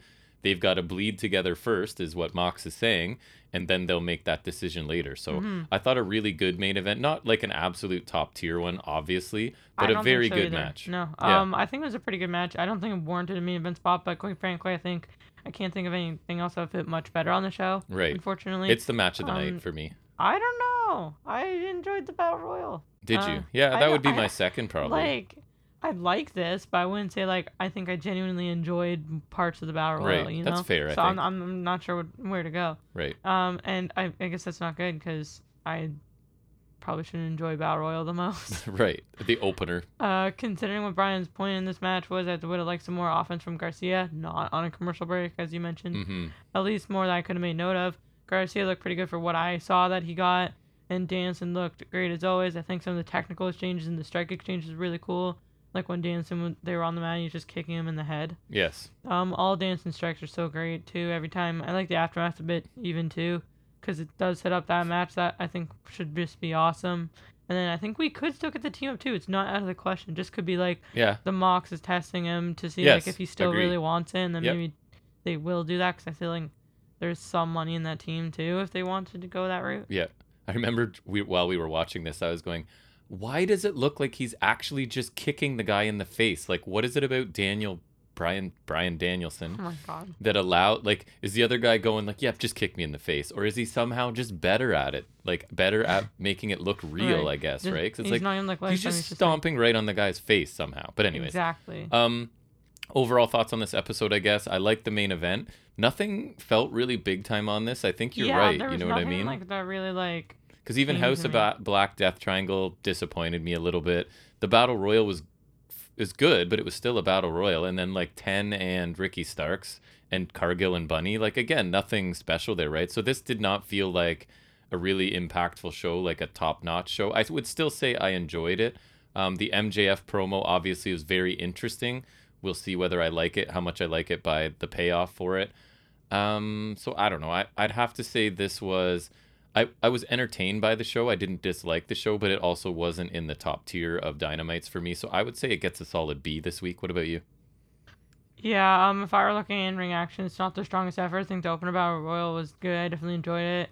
At the end of the day, it was just a Battle Royal. I don't think I should have enjoyed it the most I agree. on the show, which I think I did. House of Black versus Penta Oscuro and Pac was better than the first, but suffered from that finish. But I can forgive it a bit because freaking Buddy Murphy. Mm-hmm. Yeah, that 10 debut versus- was nice. 10 versus Starks was like, I can't really say much about Standard. that. Stupid commercial breaks. Yep.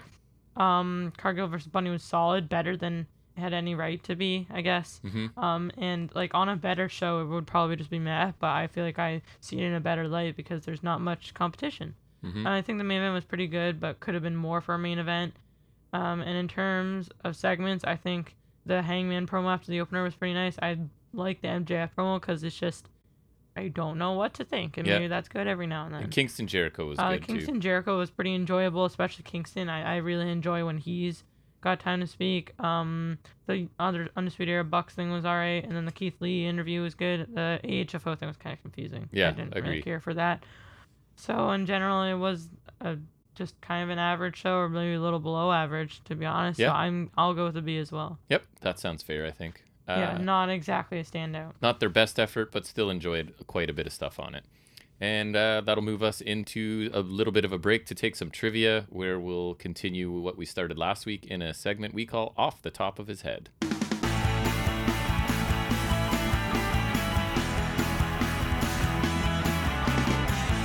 All right, so we're back to looking at the history and origins of WWE from my trivia book from my birthday. So you did very well last week. So let's see. I haven't even really looked at these questions, to be honest with you. So I don't know if I can't say if it's going to be easy or not. But even when I do say it looks really hard, you generally do well. So probably it's easy. In what year? This one's good. Did WWE launch its own 24/7 streaming network? And I have options if you'd like. I'll take that. 2014, 15, 16, or 17? 2014. Correct. Okay, Why did didn't- you suddenly know? I didn't know if you were talking about the network or not, or like it was like a No, the network. home video thing or whatever. Like Oh, sorry. okay. Yeah, it's So the network. if it's the network, then definitely 2014. I mean, I'm not sorry. It's their question. I read it. They're sorry. If anyone's going to be sorry, it's them. There, sorry. The New Generation era took place between what years?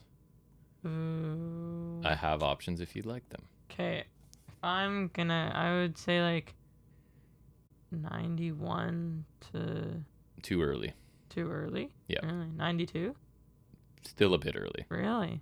I would So here's your options. like 93, 96. 93 to 97 is what they're saying. I didn't So know you're in the 97. ballpark at least. I would not have even known what era they were referring to, frankly.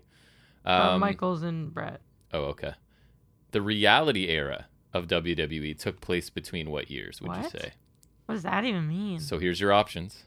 2008 to 2014, 2014 to 2016, 2009 to 2012, or 2016 to 2019.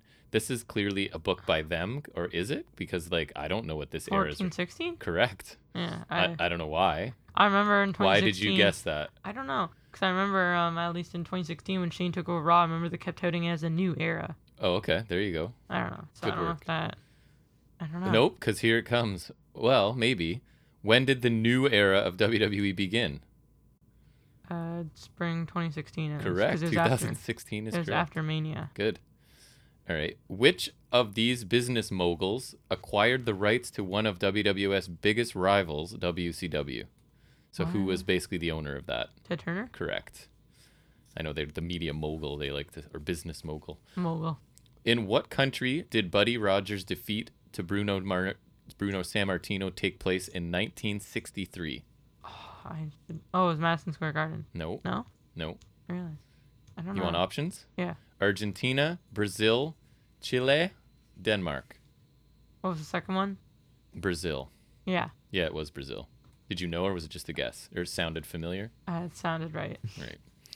In what year did WWF change its name to just 2 W's and an F? Ooh. 1980? Very close. 79. Correct. Very good. Your options were 79, 80, 81, 82. I would not have gotten close on that either. Hulk Hogan. Heard of him?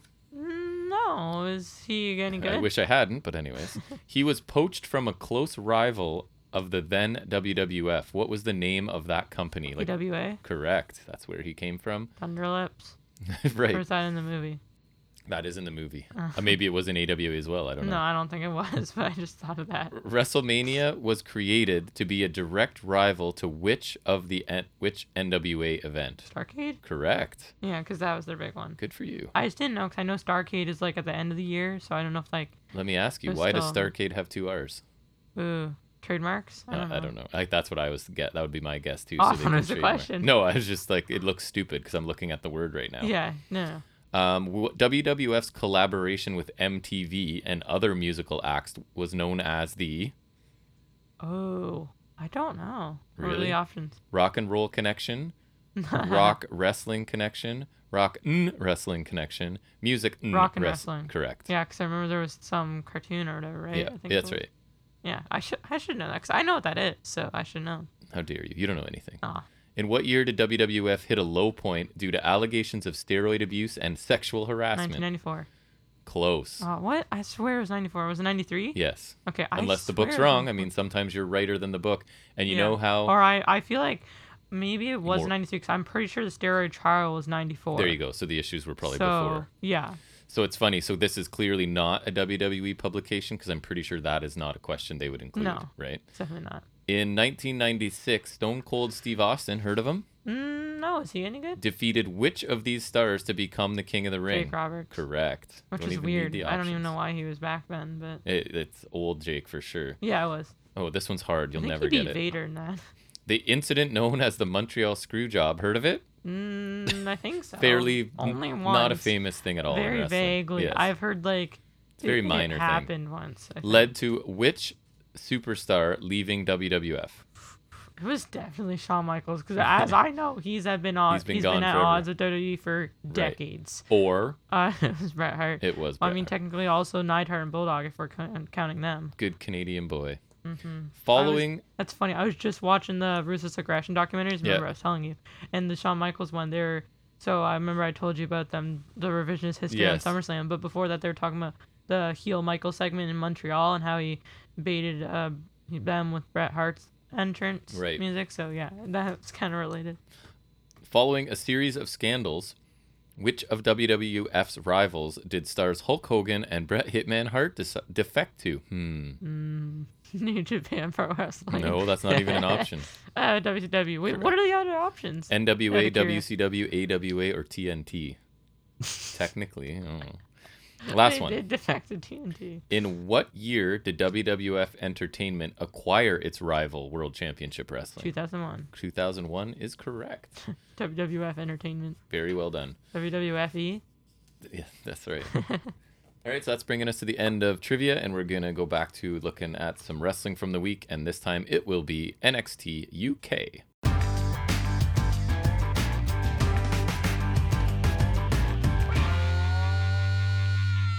All right, so the show this week started with a quick video just hyping the main event for tonight, which is Mustache Mountain defending their titles against Smith and Carter. Why do I struggle with? They have the most generic names ever. Exactly. I think that's the And problem. also, like, why are they not, like, why is their full tag name not Hottest Tag Team Under the Sun? Like, it's literally on their Tron. Right. They've said that, like, 5 times. Why is it that is a not, like- long name, It's but like I know it's like a tagline, but, like, yeah, I don't know, at least they'd have a tag name then.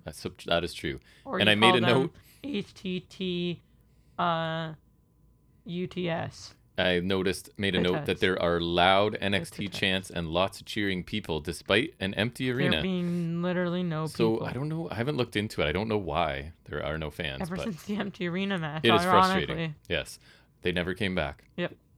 So we get our opening match, which is Amal taking on Zaya Brookside. This just stemmed from, I think, Zaya last week being asked about Amal and sort of getting upset about it, right? And she's going to tell her dad. So we get this match.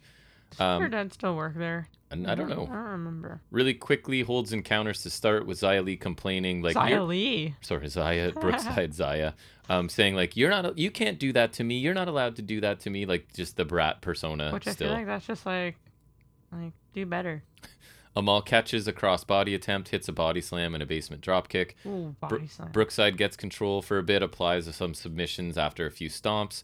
Amal powers out eventually, hits a Death Valley driver. We get clotheslines, a running knee, and a senton by Amal for a near fall. Forearms and a head kick by Brookside. And then we get the finish, which is the running boot to Brookside, who's seated in the corner, right? I think it looks pretty good from Amal. And then the Hope Breaker, which is not that impressive a move, but it earns Amal the victory. At least it's after the kick, at least. Yes, it earns Amal the victory here. I thought it was a solid back and forth match. Nothing special, almost basically enhancement, I would suggest, which is interesting because at one point I thought Brookside was someone they had plans for, but seems like somebody's high on Amal, right? Because she's on the show basically every week. Again, I know, like, they have an hour of TV. I think and she's there. solid, Me but too. like I don't. When you have such a short show, I don't think she should be on every week. And I should say Brookside seems to be maybe growing a bit as a heel, but I'm not a really big fan of hers. But I mean, I thought this was a decent little match. Like her entrance look and theme, it reminded me a lot of Babyface Dakota Kai. It does for sure. So not exactly a hot opener, but I mean, it wasn't terrible either, I don't think. Mm-hmm. We get a short Smith and Carter package with results and sound bites from the commentary. I didn't really comment on it, just letting you know it happened. Like this, they did one before the opening theme too. Right. Like so. Yes, they did go back and do really another. Weird. So this was like highlight package number 2 because they did a hype video right at the beginning, then this, and then they went back to it later. It was really weird. So then we get the coffees. So what is that? Joe and Mark and Noam Dar and Shaw Samuels. They're sort of in Sid Scala's office. Dar wants the coffees suspended indefinitely. I thought this was funny. Did you pick up on this? And I'm not trying to be difficult, but these are some thick accents, man. So I miss some of what specifically Shaw Samuels says sometimes. But I thought it was funny because Dar's like, I want them suspended indefinitely. And Shaw Samuels, did you hear what he said? I did not. He goes, no, definitely. Right? Oh, right. No, I remember. I thought that was kind of funny. So Joe Coffey, the end result of this, gets a Heritage Cup match against Noam Dar in 2 weeks. I thought it was interesting because they even pointed out he's never had a Heritage Cup match. Right. And then, but you're match, the number one contender. And then they sort of an ensuing argument afterward that, again, I missed some of what they were saying, sets up a Samuels Mark Coffey match. The accents were quite thick. Very thick here. I thought it was a decent little segment, right? And it created 2 matches. So, and I find Dar and Samuels pretty entertaining partnership. So I don't know if you had any specific thoughts on it. No, I liked it. I wish like this would set up like Coffey versus someone. Yeah, Joe Coffey, you mean? Yeah. Yeah, he's my preferred coffee. That's how you like your coffee. That's Joe. A cup of Joe. Right? I was just gonna say because Joe is slang for coffee in some parts. Oh, that's he's funny. Coffee. Is his name? He is. I would have liked Joe Coffey in like a Heritage Rules match before that. Me too. I feel like, I'm interested in him versus So maybe Dar for that's sure. the end product, right? As he defeats Mark and then Joe wants a turn because Joe is considered the better of the 2. No, I think. Mark is facing Shaw. Oh, Mark's facing Shaw. That's right. Sorry. And then the tag team match.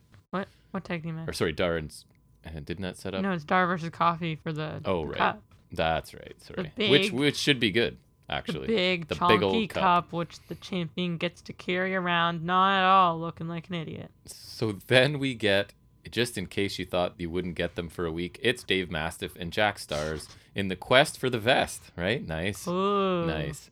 Nice. So they're being asked about their challenges when Pretty Deadly sort of barge right past them. Pretty Deadly are shown in their change room getting dressed. It's not like Pretty Deadly really even did anything, so... And this is kind of annoying, right? Why is there a random camera in there filming them getting dressed, right? Are we to believe that this is something that happens? So or is it anyways, because they know something's gonna happen, which is also kind of weird? they're getting dressed, putting their shirts on, and they have a bunch of holes in them in weird places, which shouldn't bother them because they wear partial shirts all the time, to be honest. But anyways, I guess because this is their normal shirt. right. The story is that Jack Stars cut holes in their shirts, and now It's they're like mad. really random too, and it's like Yeah. it's titty holes too. Like And that's now- kind of odd. And now they're mad about it, and that's pretty much all it was, right? I find it weird because A, it's childish. B, Pretty Deadly didn't even really do anything. Sure, they were kind of like rude in like just barging by, but in the grand scheme of Pretty Deadly, is that really like so bad? But then it was already done, right? They barged in and then went to change, and the shirts were already cut, I think. I think it was they came back later or Oh, something. okay. I don't know. I definitely I don't know. It's still weird. Yeah, it continues to baffle me. These segments get time every week, offer nothing that I'm interested in, to be honest. And I think this was a pretty clear indication of how far Pretty Deadly have fallen down the card, right? They were like your reigning heel champions, and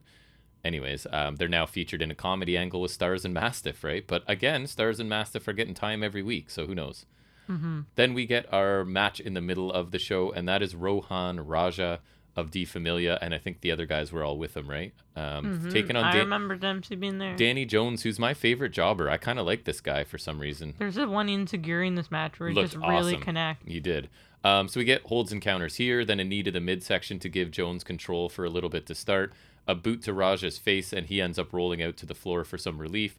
Jones then gets tripped off the apron, driven into the apron before being rolled back in for some stomps. We get a basement drop kick to the back of Jones's neck that looked pretty good. Then, yes, the Insiguri you're talking about, followed by a Saito, and then another throw. I didn't get specifically what it was for a near fall. Ripcord forearm, and a backstabber by Raja to take the momentum back, and then a jumping flatliner by Raja, and he picks up the win here. D Familia come in and beat down on Jones further after the match. I just thought this was a fine, somewhat competitive enhancement match, right? It kind of feels like a longer, better version of the women's match that opened. You know who's going to win. It's not quite a jobber match, but it's not exactly a match that could go either way either. I've liked Danny Jones in the few matches I've seen him in. I thought Raja looked aggressive. He's got a great physique, obviously, looks great. And I'm just happy that D Familia pick up a win, but it seems like these are the things they win, right? And then they don't win the big match sort They of thing. did beat Gallus though. They did, but I thought this was okay. I don't know what you thought about it. I thought should have been Dempsey. Right, you love Dempsey, eh? Yeah. Well, and I think Danny Jones was actually a good jobber, so He is a good jobber. should go up against- I he quite should like job him. to Dempsey. And he's a tall guy. He's like 6'4", 6'5", or Not something. the best physique, but No, I mean, but he's a big. jobber. Yep. So I mean, I think it was good. Yeah, I think Raja looked decent. I think Jones looked good. I think it was like actually kind of enjoyable. Yeah, it wasn't bad at all. Mm-hmm. Mustache Mountain are just shown sitting in the locker room getting ready for their match, I guess.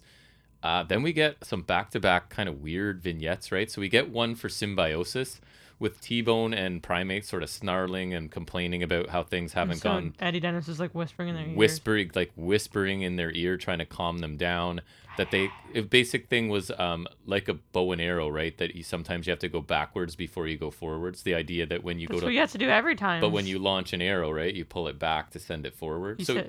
every time. So all he's saying is like, losing isn't the end of the world as long as we can go forward, kind of thing. I thought it was kind of cool and a dark, mysterious tone And to then it. it was kind of connected to this one. I think so. I think it was all the same thing. Oh, you Are do? you talking about the truck guy? Yeah. I think it's all the same thing. Interesting. It could be. It's like all the same style, right? So there's like the guy driving in a truck, or he's eating a burger, and then like he hit something. I think it was right. I think so too. He's like picking up this weird hair. He picks up on the fur. ground. Or fur, yeah. Yeah. And then what I heard A some snorting. and then running off in the distance. And I'm pretty happy because I think it's Wild Boar, Right. who is the old partner of Primate. Right, who which I kind of thought was interesting. Exactly. I thought they were interesting. I think the Hunt would be a better tag team for Symbiosis than Yeah, T-Bone. because Tyson T-Bone doesn't really fit, right? When Exactly. it was two like guys that are unhinged enough to think they're animals. Animalistic. Yeah, Right. like I like this because I think that means better. I think it could be Wild Boar. I picked up and then we watched it again. It and then I was seems like it it has to be. because you've got the fur, you've got He's the kind snorting. of blondish, right? So I feel like it kind of matches up. Yeah. So that was the next segment or the same segment. I don't know, think but it was the same segment. it was pretty interesting because it was like exactly what you said, a trucker hitting something, and then so I grabbed my attention, right, and creates a bit of intrigue. It was interesting, yeah. And I think it probably is Wild Boar, but I'm interested regardless, right? So I thought that was I cool. hope it is him. It was nice to have a couple segments that were good because we've been struggling lately, right? There've been some ridiculous stuff. Hey, don't diss the quest for the vest. Okay? So I kind of enjoyed having those there, or that one or two, whatever it was. So Shaw Samuels, again, he's in the hallway backstage checking the latest odds because his big thing is he's gambling, right? I think they talked about their upcoming match. Samuel said that he doesn't always need to work with someone else, because I think that was Coffey's implication, or maybe he's saying Coffey. I don't know. Always has to have someone there. And he just walks away, leaving Coffey standing there. And again, the very thick accents, I think they sound amazing, but their accents plus talking really quickly, I've sometimes struggled to catch it. But I don't know. I find Shaw Samuels entertaining. D Familia, I like this too. They walk by A-Kid again, and this time A-Kid grabs Dempsey, right? Because they shared a look last time as they passed each other. Yeah. This time A-Kid grabs him, says he thought Dempsey was better than this, basically questioning why he would have joined D Familia. But I don't think Dempsey even says anything. D Familia just sort of walk away. Or he was like, I don't know, he didn't say a lot, but yeah, he said like one thing or something. Yeah, I don't know what it was. Dempsey versus A-Kid, yay! But I am enjoying this subtle little build, right? Like all it's been is a look as they passed each other, and then this tiny little grabbing of his arm and saying, "What are you doing with these guys?" So I kind of like this. I'm looking forward to a Dempsey A-Kid match, right? Is it possible to do a 3-way Heritage Rules? I don't know. You just chuck in Dar. I don't think so. Well, but anyways, they should, because you just chuck in Dar with those two. I think you will enjoy a Dempsey A-Kid match too. I would love a Dempsey A-Kid match. So it looks like that's where we're going, so that's cool. And it has to be Heritage Cup rules, or I quit. Right. I think now I like it, so I do too. Mad at myself. I think this is where we're going to go in different directions, because this is where Meiko Satomura comes out in street clothes with the belt to talk to Andy Shepherd. Oh, they should do in 2 weeks, because I know there's the title match for the cup. Right. And they should do another Heritage Rules match with Dempsey and A-Kid. You get 2 Heritage matches. Maybe. So they start out with Meiko highlights of her time in NXT UK. I thought this was weird, because why is she... Like, there's no occasion. Like, no. She didn't even really successfully defend against Davenport. Just to get to the build, I guess. Which I thought... Nate was even pointing it out. Like, the camera was really weird. I know it was on purpose, but it's still really weird. So Shepherd gives flowers to Meiko on behalf of everyone at NXT UK. Meiko thanks the NXT Universe. Basically doesn't get to say anything. The lights go out. Isla Dawn is sitting on the stage at the top of the ramp. No, it's like the... You know how they have the weird Trons and where the crowd should be? It was in there, and I don't understand what that is. So she interrupts, heads to the ring, talks about Meiko giving her a sense of purpose now, and that she's got a final trophy because her character's been collecting little trophies from people that she beats. So she's aiming for the ultimate trophy in the NXT UK Women's Championship. Meiko compliments Dawn and basically says, because I think Meiko's beaten her before, saying that she's a tough fight. And that if she wants another shot, all she has to do is ask.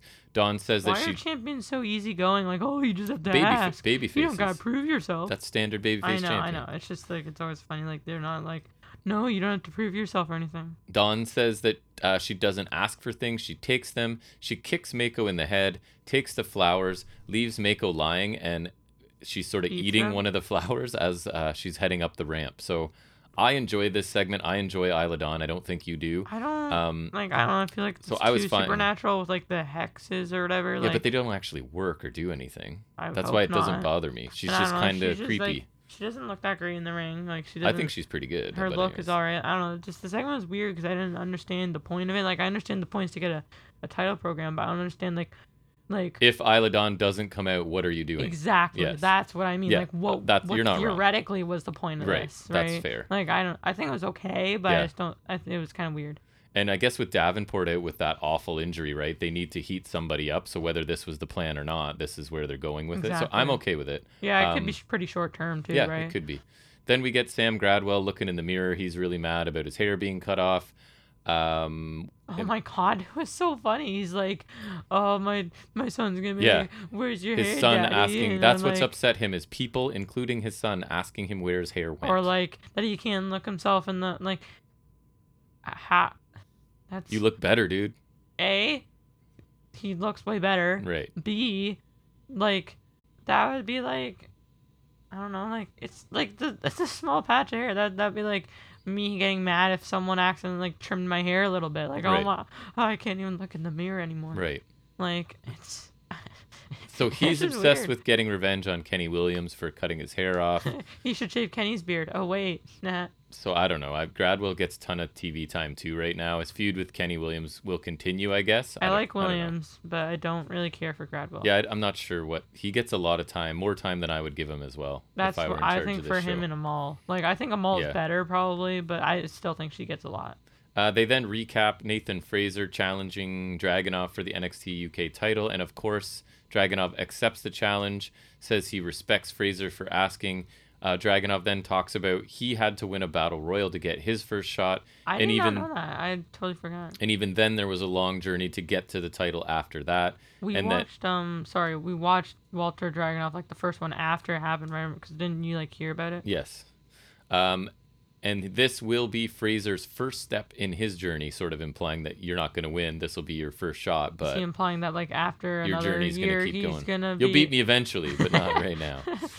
You'll beat me on your second try way after. And that match will be next week. So I don't think Fraser's great on the mic. It was just a recap of him talking last week, but I really do like In the quote unquote interview. Yes, I like Dragunov's response. I think he's good on the mic, and I didn't think that when he first got to UK. No, I remember thinking he was getting good. Remember when he came to NXT for a couple segments? Yeah, he's good. So that match should be fun. I mean, It's there's no clearly way. not like, because like, talk about a short-term build. Yeah, no way Fraser wins, but the match could be quite interesting because their styles, even though neither of them are really big guys, I think their styles are quite different, right? Like Fraser wants to fly around, now and Fraser's like the guy Dragunov he's wants to taken beat on you to death. Walter and Dragunov. That's now. right. We then move to the main event, which is Smith and Carter taking on Mustache Mountain for the NXT Tag Team Championships. So Bate and Carter start out with holds and counters. Wait, if they're the hottest tag team under the sun, do you think Mustache Mountain are the coldest team because they're at the top of a mountain and it could be snowing or maybe on the they're mountain? over the sun, and it's not even a comparison. They're so high up the Coldest mountain. tag team over the sun. Right. Mustache Mountain get control first, hit a double shoulder tackle and an assisted senton. Someone's flipping someone else. I assume Seven flipped Bate because that would usually I think be the it's way it like, goes. I don't know if you remember the move, but like it's like They put the foot in the hands and flip them. Oh, I think is what it was. Oh, okay. Because I was thinking of the one where Bates on the top turnbuckle and No. Seven sitting in front of him, and then he kind of like jumps and hits his knees off of Seven. No, it wasn't that one. Okay, I was thinking that one. Carter gets control, works Seven's arm a bit before tagging in Smith. Trent hits a body slam and a leg drop for a 2 count. Tags Bate back in for a top rope flipping senton. Was Uppercut. it the spiral tap? Like, No. is it the? No, it's just a regular old senton. Ah, damn. Uppercut exchange. Smith gains the advantage momentarily. Carter slingshots in, and Bate was supposed to catch him on his shoulders, but he doesn't, so he just picks him up instead for the airplane spin, which always Big looks pretty strong cool. boy. Yes. Hurricane Rana to Bate off the top with an axe kick by Carter for 2 before he knocks Trent Seven to the floor. Bate catches a charging Carter, throws him overhead. Bate needs to make a tag, and Seven's finally back up on the apron just in time. We get a tornado DDT by Carter after like the silly string part of it, and then a partial moonsault by Carter Oh, yeah, for 2. the They were even silly like string, you love didn't it. get all of it. We get a 7-star lariat and the Emerald Flosion to Smith as Carter sent to Oh, the I know floor. the move. What is the Emerald Flosion? I just wrote it down because they said it. I don't even remember what he did. It's like, if it's what I'm thinking of, because I used it as a finisher for my one created guy. Yeah. And just because of the name, because I made a rich guy an Emerald Flosion, like Emerald. But anyways, it's like a, so he picks up like a body slam and then kind of slams him to the side. Yeah. Like, Oh, he's yeah, like, yeah, he yeah. lands in a seated position Yep, and the he guy's does. kind of beside him. Like, kind of like that, I think. Spinning sit-out spinebuster by Smith. Assisted moonsault by Carter for 2. Trent Seven takes an Iranagi on the floor and a top rope leg lariat to Bate inside the ring. Cutter to Bate off of Smith's shoulders for a near fall.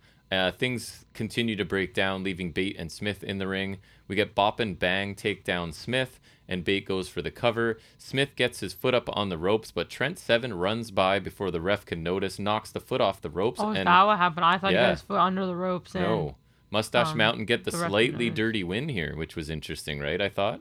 Oh, I thought it was like he had his foot on the ropes and the ref just didn't notice. No, Trent ran by and knocked it off. I guess you could do that. I mean, it's a little dirty, I guess. I but- think what it does is it's like a compliment to Smith and Carter, right? It makes them look a bit stronger. That Mustache Mountain, your super babyface tag team, had to take a shortcut to keep the title, sort of Right. thing. So I feel like it's setting up further stuff, which I'm fine with. Part of me is like it's kind of a shortcut, but then at the same time, it's like I don't know. It's like I don't know. It was I done guess well. It He is. ran by at the exact right time. I thought the second half of this match was really good. The pace picked up. Smith and Carter actually got a couple believable near Yeah, falls. I don't remember paying too much attention to the first half. and then it was nonstop in and out of the ring action.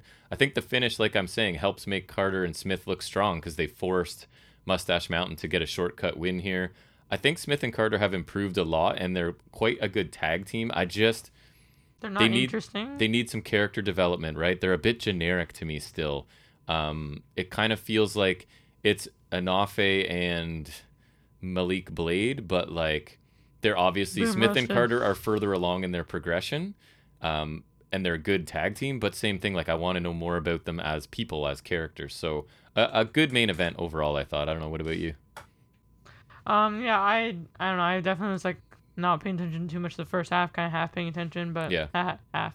But I definitely got more into it at the end, and I think the finish was good. I thought it was something else, but I think it still works. It could set up a rematch. I think it might. I don't think it's necessary. I don't know where else you go though, right? Yeah, I mean, like necessary to see. Right. I think it's storyline wise, it makes sense, but I don't know how much I need to see it. Right. But I don't know. It could be good. I liked it. I hope that maybe they face De Familia at some point. I feel like. Or get the Hunt back together. Yeah, I think maybe do that, and I think maybe hold off on that so De Familia can win the titles. That'd be cool. I like De Familia. So this week, I don't know. I thought the segments were better. The in-ring action was just decent. I thought the main event was the match of the night. Raja Jones and Brookside Amal matches were decent, but kind of enhancement-ish.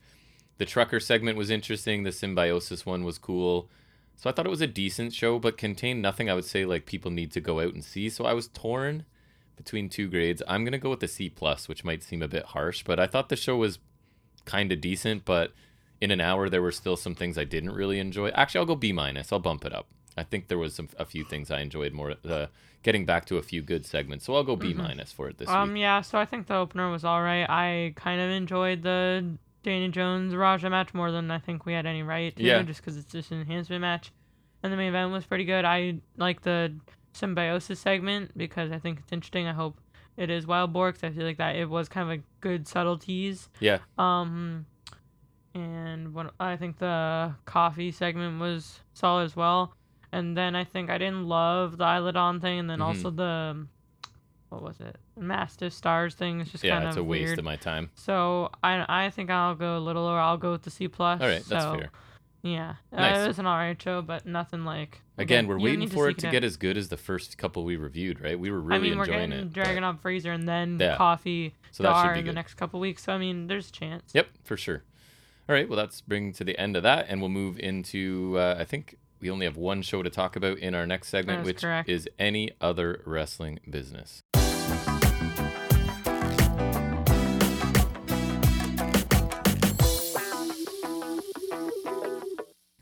All right, so I'm just going to talk some NXT, and then we're going to get out of here because I got to go back to the city to coach some basketball. So, and you said there's no figuring it out, right? This week? There is none. They're slacking. Nothing. Right. Okay, so this will be the final segment. We'll talk about NXT, and we'll get out of here real quick. And saving the best for last, That's right? That has to be what it is. So Braun Breaker's in the ring talking about winning on Vengeance Day and hyping whatever the NXT event is on WrestleMania weekend. We get a lot of that. Stand and deliver again. There you go. We get a lot of that tonight. Except no takeover, so they're not...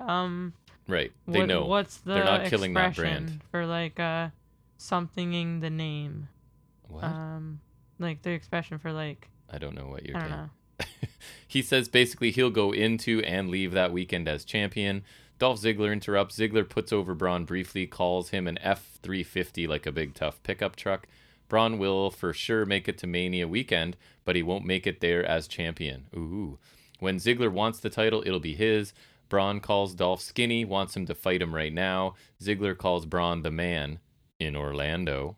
Ooh. Because Ziggler's the man elsewhere? Oh, no, he loses all the time. No, he's the man, okay? Right. How dare you? Ziggler apparently has the power to ban Braun Breaker from ringside for his match tonight, and he storms off. Hey, anyone can do anything. Make matches, right? It's the Wild West. I guess Ziggler does know the lay of the land. So Braun, I still think, is just like passable or acceptable on the mic. He's fine. He's pretty basic, but he's not bad. And he had one good line. He said, like, they don't pay me to look good. They pay me to kick ass, which I thought because he was making fun of Ziggler made fun of his denim on denim look, which is an interesting look to choose. The Canadian tuxedo. Yeah, exactly. So I think Ziggler's good on the mic, but for me, he's coming close to overdoing it here in NXT. But anyways, maybe it's just Like, you mean like appearances or like? no, like his delivery and stuff. Oh, okay. And yeah. maybe it's just to contrast because Braun is so straightforward and kind of new to it. But and again, he's great in the ring, but he never wins matches. So that earns him an immediate top of the card status in NXT, right? Just Well, I come mean, down there, it is the anybody. developmental territory, I guess, And right? that's what I Like, had because it is I mean, unapologetically developmental especially now. now, like I feel like if it was NXT exactly 1 year ago, Yeah. then maybe it's like a little different because they can kind of just ignore it. Yeah. But even a loser on main roster is better than Get our winners truth on in here, NXT. am I right? Yeah. So then we get LA Knight taking on Grayson Waller. Knight is in control of it until a Sanga distraction on the outside, which Sanga didn't really do anything other than be standing there. He didn't get involved or anything. So Knight just decides to Right, distract just sort himself. of paid attention to him for a second, and that was enough. Waller then stays in control for a long time until his roll through cutter attempt. After running, he runs down the entire ramp. That gets countered by Knight from the floor. I think any finisher where you're starting outside the ring like that runs is down the full ramp. As Knight is going for the BFT finisher, Sanga from the floor just reaches and holds on to Waller so that it can't be delivered, and then Waller quickly rolls Knight up, and that is the match, basically. Knight obviously snaps, hits the BFT to Sanga, and then Waller as well. Waller took it kind of nice. And then he leaves, yeah. Takes it straight down pretty much. Solid match. I didn't think the finish did it any favors. These two guys seem to work pretty well together, and Waller is super hated right now, so Knight seems to be getting over as a babyface with the crowd a little bit, the actual crowd and the fake crowd. I wonder what'll happen when he stops feuding with This Waller. is the first week you noticed the fake crowd standing up at the top, right? Yeah, because when you walk by, it looks so dumb. I thought the finish was like lame main roster style stuff, like distraction roll up almost basically, but the match itself was fine until that point. Then from earlier today, Dakota Kai wakes up Wendy Chu. Apparently, Wendy never told Dakota they were partners, but Wendy says she told Kai's imaginary friend, because that's Kai's gimmick now. Oh my god. Dakota says her track record with an friends. Imaginary friend and then also an actual partner, which is Wendy Chu. Right. Her track record with friends isn't very good. Honestly, I'd rather her team with Tian Shaw. Chu says that Kai hasn't had Chu as a partner and says, see ya, and then leaves. So, I don't know, man. Kai seemed to drop the character for a few seconds when she talked in the middle of this. Why has she been like this? About her track she lost record? To Gonzalez? I don't know if the idea is every partner she's had, she's turned on or abandoned, so she has to have like imaginary friends now. I don't know. I don't care and I don't like it either. Probably the dumbest thing I've ever heard, but also sounds like something they would do. Yeah, but then she went back into the character I don't like. So this was just two ridiculous characters having an interaction.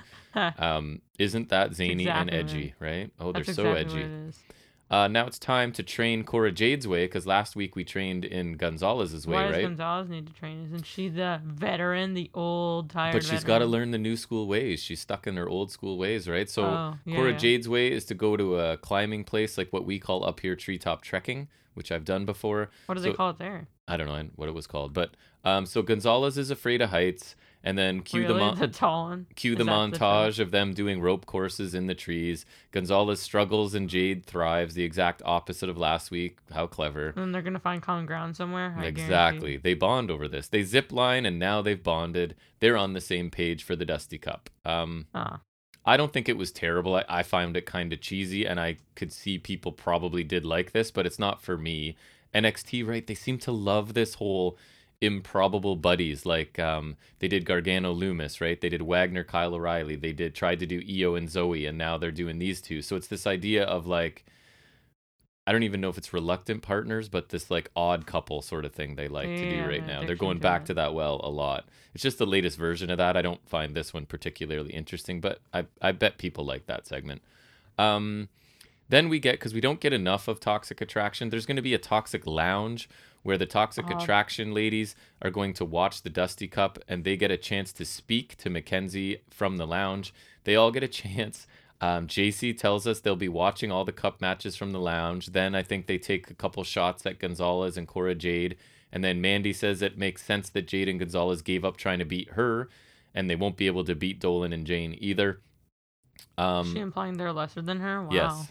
Jane and Dolan do not seem to be improving. Like, I find them worse now than they were in the beginning because And I hated them earlier, so I they're don't even awful. want to know. I suffer a little bit from secondhand embarrassment when they cut a promo. Like, I almost look away, and I'm not even kidding. It's so bad, and I find they're just not. They're playing roles that they're not comfortable in, is what it feels like to me. And they're not good enough actors at this point to pull that off. You know what I mean? And Right. I find it uncomfortable and awkward, and I don't think it works, and I don't think the crowd's buying into it either. But anyways, so we do then get our first Dusty Cup match for the women, which that both of them go kind of the same way. It's Kaylee Ray and Io Shirai taking on Lash Legend and Amari Miller. Before entrances are even done, we've already cut to the Toxic Attraction Lounge at least 3 times. So it's this constant cutting back to see them, right? Which is annoying. Lash Legend is super green. And she and Io have some issues early on. Like, there's some sloppiness here. I don't even think Io and Kaylee Ray looked great in this, to be honest. We got a Kaylee Ray bomb, Kaylee Ray moonsault off the second rope mostly. She doesn't really hit it clean. And then Io hits her moonsault for the win in less than 3 minutes. You remember the gimmick. Yay. Yep. We're back to original NXT in less than 3 minutes. This was an enhancement tag match with a bit of time spent trying to get over Lash's size and power. She is really big. It wasn't a very good match. It felt like early 2.0 with the under 3 minute time. And why choose this as the opening match for your tournament, right? Like, this is not a good match, and it was very short. But anyways, Mackenzie's then with Dante Chen ahead of his match with Duke Hudson. He's mad at Duke for trying to end his career before it began. He gets his vengeance today. Duke won't be able to sweep Parada off her feet if he has no legs to stand on. Ooh, that was just such a scripted line. So I thought his delivery was okay. Some of the lines he was given were kind of cheesy, but that's what you get in 2.0. Then it's time for Jensen and Briggs. Yes, talking about getting Jensen out of the friend zone. They're going to make a video for a dating app, and it's as bad as you think. Oh my God. They keep screwing up and arguing. Like, Briggs doesn't even remember his name the first time. Or sorry, Jensen calls himself Briggs. Like, just anyways. It was really short, but it feels like we're coming back to this a couple times at least. So it's Duke Hudson, Dante Chen. Chen attacks Hudson during his entrance because he's super mad. Chen goes after Hudson's leg as he promised to do. Chen starts out hot with one nice flurry of offense, but that's all he gets. Duke eventually overpowers him and quickly hits his Razor's Edge finish, which does look pretty good because he goes to the ground with them when he hits it. He picks up the win in under 3 minutes. Correct. So another enhancement I match must really know that things. feels like the early weeks of 2.0, right? So much for Which Chen. were the best. So much for Chen, I guess. Like, he's highly motivated by vengeance, but you lose to a mid-carder in 3 minutes. So good luck to you, Dante Chen. Mello and Trick Williams head to the ring to speak. We get a catchphrase right off the bat, and tonight is a Mellobration. Mello delivers the match of the night at Vengeance and stole the show, which I happen to agree with. They start talking about WrestleMania week again. Dunn interrupts and reminds Mello that he hasn't beaten Dunn because Mello is going on about how there's nobody left for him to beat, sort of thing. So Dunn starts to angle toward a match. Mello tries to avoid it at first. Dunn challenges Mello for next week, I think it was. Mello seems to finally accept, but Cameron Grimes runs in, takes out Trick and Mello as we cut to a commercial. When we come back, Trick and Grimes have already started a match that they made over the commercial break. So I thought Mello and Trick were really good in this, and I think Mello is actually making me laugh a couple times now. He's settled into his role a bit better and is sort of staying in the background a little bit more. Dunn was good too, and then it just kind of ended all of a sudden. So I think Dunn faces Mello next week, but it wasn't totally clear because that seems pretty quick. But anyways, that looks like what's happening. So Grimes and Trick Williams are fighting here. Grimes dominates early. Trick takes his turn hitting very basic offense, including a body slam. Trick keeps applying this weak-looking submission in between a few kicks. Then eventually Grimes fights back. Pendulum side effect, I called it, by Grimes looked nice. An awkward high cross body by Grimes. Trick seemed to be facing the wrong direction and basically took a cross body to the side of the head. It looked kind of funny. That's weird. Commentary tried to get it over as like a knee to the head. I don't think that's what it was. But then we get a cave in and Grimes wins this one in 6 minutes. Man, Trick is really inexperienced. And even in this match, I thought, and with a good wrestler, I think, in Grimes, right? I think he still got exposed a little bit. He's almost entirely kicks and punches, and some of the kicks don't look great. His legs are so long, I feel like he struggles to line up the point of impact a little bit. And he did not turn around when he was supposed to for that crossbody, and it took it off the side of the head. So I'm kind of on board with his character now as Melo's sidekick, but I don't think he's very good in the ring. He needs to improve there as well. Back to Jensen and Briggs. Jensen tries some awkward pickup lines for the dating app and adds in some light homophobia, which is never appreciated for me, but I forget what it even was. But anyways, there was some sort of hint at homophobia, which was stupid. But anyways, so these things come in threes. I'm guessing there's one more, and they're juvenile and annoying. So Braun and Ciampa interact backstage. Ciampa is lifting some weights.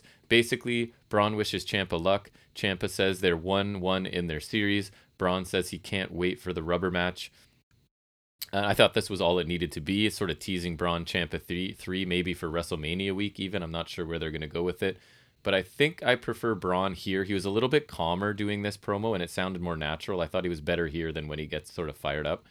We get a brief Nikita Lyons vignette because she's up next, but no, she isn't. It's obviously a Chase University segment, and we're going back to the well of what we were doing before. This time it's a lesson on intestinal fortitude, which is he uses to call out Von Wagner for not having that. And then it's back to the usual thing where one of the students asks him a reasonable question. Chase snaps, throws him out, and then now we have Bodhi obviously cheering him on as well. This just felt like a completely recycled segment from early NXT 2.0. There's nothing new here unless the student he throws out becomes an opponent. Otherwise, there was nothing going on here, really. Were you watching this, the debut of Nikita Lyons? I can't remember. I think you stopped by for something, right? Yeah, because I wanted to see it because I thought it would suck. It's Nikita Lyons taking on Kayla Inlay. So Inlay gets a lot of offense here, and Lyons eventually lands a bunch of kicks and a German tornado kick and a leg drop for Nikita Lyons' win in 4 minutes. It was like a split leg drop. It was stupid. Oh, it was a splits. You're right. I don't understand. Why did Nikita Lyons not come out and destroy this woman, right? After weeks of building Nikita as mega tough, fighting since birth, highlights of her training, MMA stuff looking pretty good in those highlights, she struggles right away in her debut match against a jobber. Like Kayla Inlay's had maybe 2 matches, and she's basically enhancement talent, and Nikita struggled to beat this girl. So she did pick things up, but I really think this should have been like a squash, basically. I did not enjoy this. I don't think Lyons looked very good here, and her finisher I don't really care for either. It's too bad because the vignettes, yeah, the story of like I grew up the daughter of a rock star were kind of silly, but the parts where they showed her training made her look pretty good, and then she struggles to beat a jobber. So I don't understand what they were doing here. I was not a fan. Duke and Persia Parada are making out in the locker room, right? Indy interrupts them. Persia runs out. We learned that Duke and Persia were together, Duke and Indy were together in the past, right? Something like, Duke says something like, you didn't seem to mind that when we were together or before or something. And Loomis is standing there. He overheard it all, and I think he runs away or leaves or something. I just don't care, so I don't pay much attention. I apologize. Again, we've got a group of adults behaving like 12-year-olds. It's not entertaining at all. It's far closer to insulting me than it is entertaining me. It's like we're shocked to learn that people in their 20s and 30s might have dated people before in their lives. That's like, unbelievable. Erin, when she finds out Andy was engaged to right Angela, except like she's like an idiot. Yes, and he's in his like 40s at that point, probably early. Anyways, how scandalous that people have dated as in their adult lives, even possibly. Better keep it all a secret to avoid any problems, right? Yep, what could possibly go wrong? Robert Stone responds to Andre Chase. He says he gave Chase an out last time, but next week Vaughn will face Chase and beat him. Then Stone and Wagner share Vaughn's catchphrase. This made me laugh because it's like they know Von Wagner is atrocious on the mic, so they keep giving him less and less to say. So now he only got half of his catchphrase, and it still sounded awful. So we've cut him back to half a line. Still really bad. Loved it. Alicia Taylor invites the Creed brothers to the ring to claim the Dusty Cup that they won last week. Bivens cuts a promo basically on Imperium, runs them down for not having an amateur background like the Creeds. Imperium aren't fighting champions, etc., until Imperium interrupt. Walter will not let them speak this way, and they will learn to respect Imperium. Imperium are still the champs, etc. A brawl obviously ensues. Bivens ends up alone with Walter, but he's saved by Solo Sikoa, obviously. He runs in and drops Walter to end the segment. Man, Remember how much I loved Imperium about a month ago? Like they were the coolest thing going. They are not being booked strongly at all Well, right now, that's because and it they're annoys me. because They're they're leader. veterans Because they're leader. and they're not rookies, And right? So also um, Gunter. they were great recently and should be a dominant faction, especially now that Walter's here. But this makes it feel like they're Who just is this Walter you speak Right. of? He must I be really refuse. good. I'm still No, I know. Walter I'm to not me. going to. But it just at this point feels like Imperium's just kind of holding the titles for the Creeds, right? And that the Creeds will just continue to get the better of them until they take the titles, and it bugs me. I hope Imperium. When I think they kind of had potential in their run, Imperium. Sure, they were I liked that match when they won the titles. They're the most polished That was probably one of the thing only going. 2.0 matches I actually enjoyed. Right, Because like there's a very, very short list. Now they're spending weeks kind of making them look silly and having like these rookies get the better of them a little bit. It's Rookies annoying. always get the better of them. So more Jensen and Briggs. I think it's the last one. So Fallon, I forget her full name, the bartender wrestler, interrupts, informs them that they can just use a picture and they don't need to be making videos because that's not how things really work anymore, right? I guess we are supposed to take away that Briggs knew this because it's kind of like he says, what does he say? Something like, I can't remember what it was, but basically that he put Jensen through all this for his own amusement. And we're led to believe that for an hour and a half, because they used that time, that's what they told us, he did this to Jensen for an hour and a half for his own amusement. That seems a bit ridiculous to me. Right? And also, like, can you even trust your friend? Right. So Mackenzie then asked who he met at a bar fight with Gacy and Harland, asked about an interaction they had with Draco Anthony as Draco was working out, and we get the classic security video footage playing as Gacy sort of talks about the interaction. Gacy says he was warning Draco about working out alone at night, and Draco took exception and Harland had to step in, but Gacy kind of calls him off. Gacy calls Anthony a piece of clay that could be molded by the right person. Harland will face Anthony next week, and Anthony will learn that it's better to have friends than to be alone. So I guess they're still trying to recruit him a little bit, kind of like the Daniel Bryan thing, like, we're going to fight you first, and then if you want to join us, that's cool. So how dare you compare this to Bryan Danielson? Sorry. I thought this was fine. A little bit long, but I think Gacy's doing... You say you love him, but... Gacy's doing good work. I do like him. The security camera footage is a bit cheesy, but that seems to be NXT's kind of go-to move a little bit. Dusty Cup, again, it is now Carter and Catanzaro taking on what seems to be a makeshift team to me of Ivy Nile and Tatum Paxley.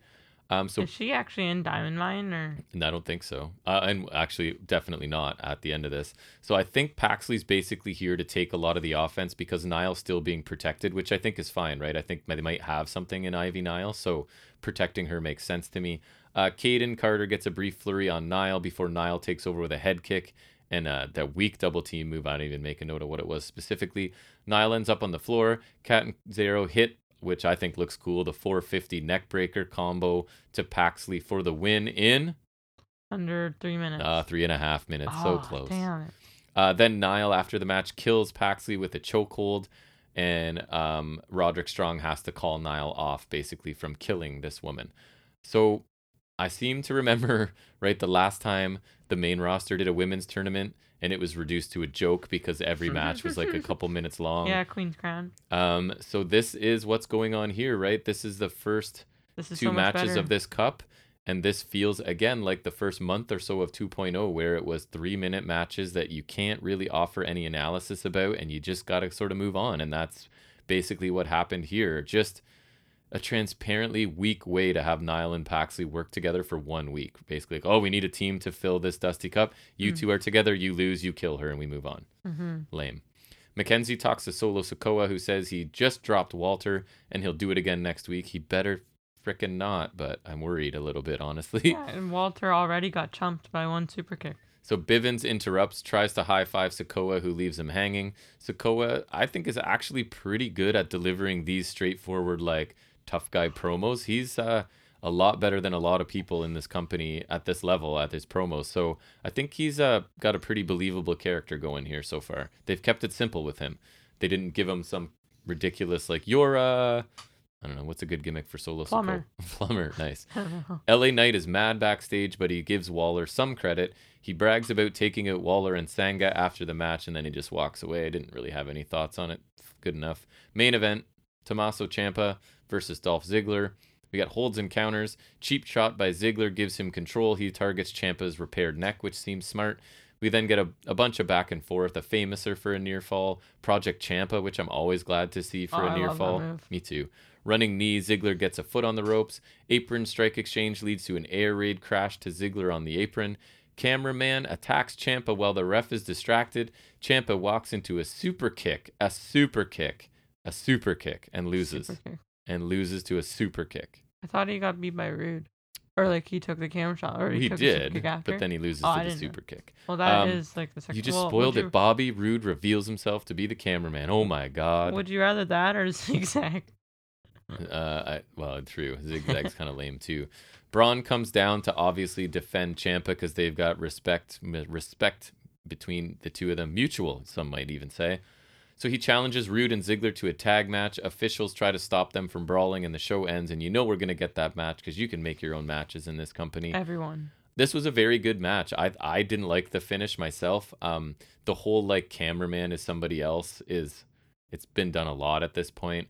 But I think it was still a strong main event for NXT. The pace that these two worked and the holds and counters that they actually are capable of is really glaring on an episode that was like littered with inexperienced talent in 3-minute matches, right? So these guys actually knowing how to do holds and counter them and actually working a really fast pace, it just really stands out when that's not the rest of this show, right? Good wrestling stands out on a bad show. Right. So the outcome was what I expected, since I didn't think there was any chance. They brought Ziggler down here, gave him all this TV and promo time to have him lose his first match. I didn't love the finish. I just feel like it's kind of... the main roster boys looking strong. It's been kind of done and feels like a main roster finish. Both of the only decent matches on this show had that cop-out main roster finish, right?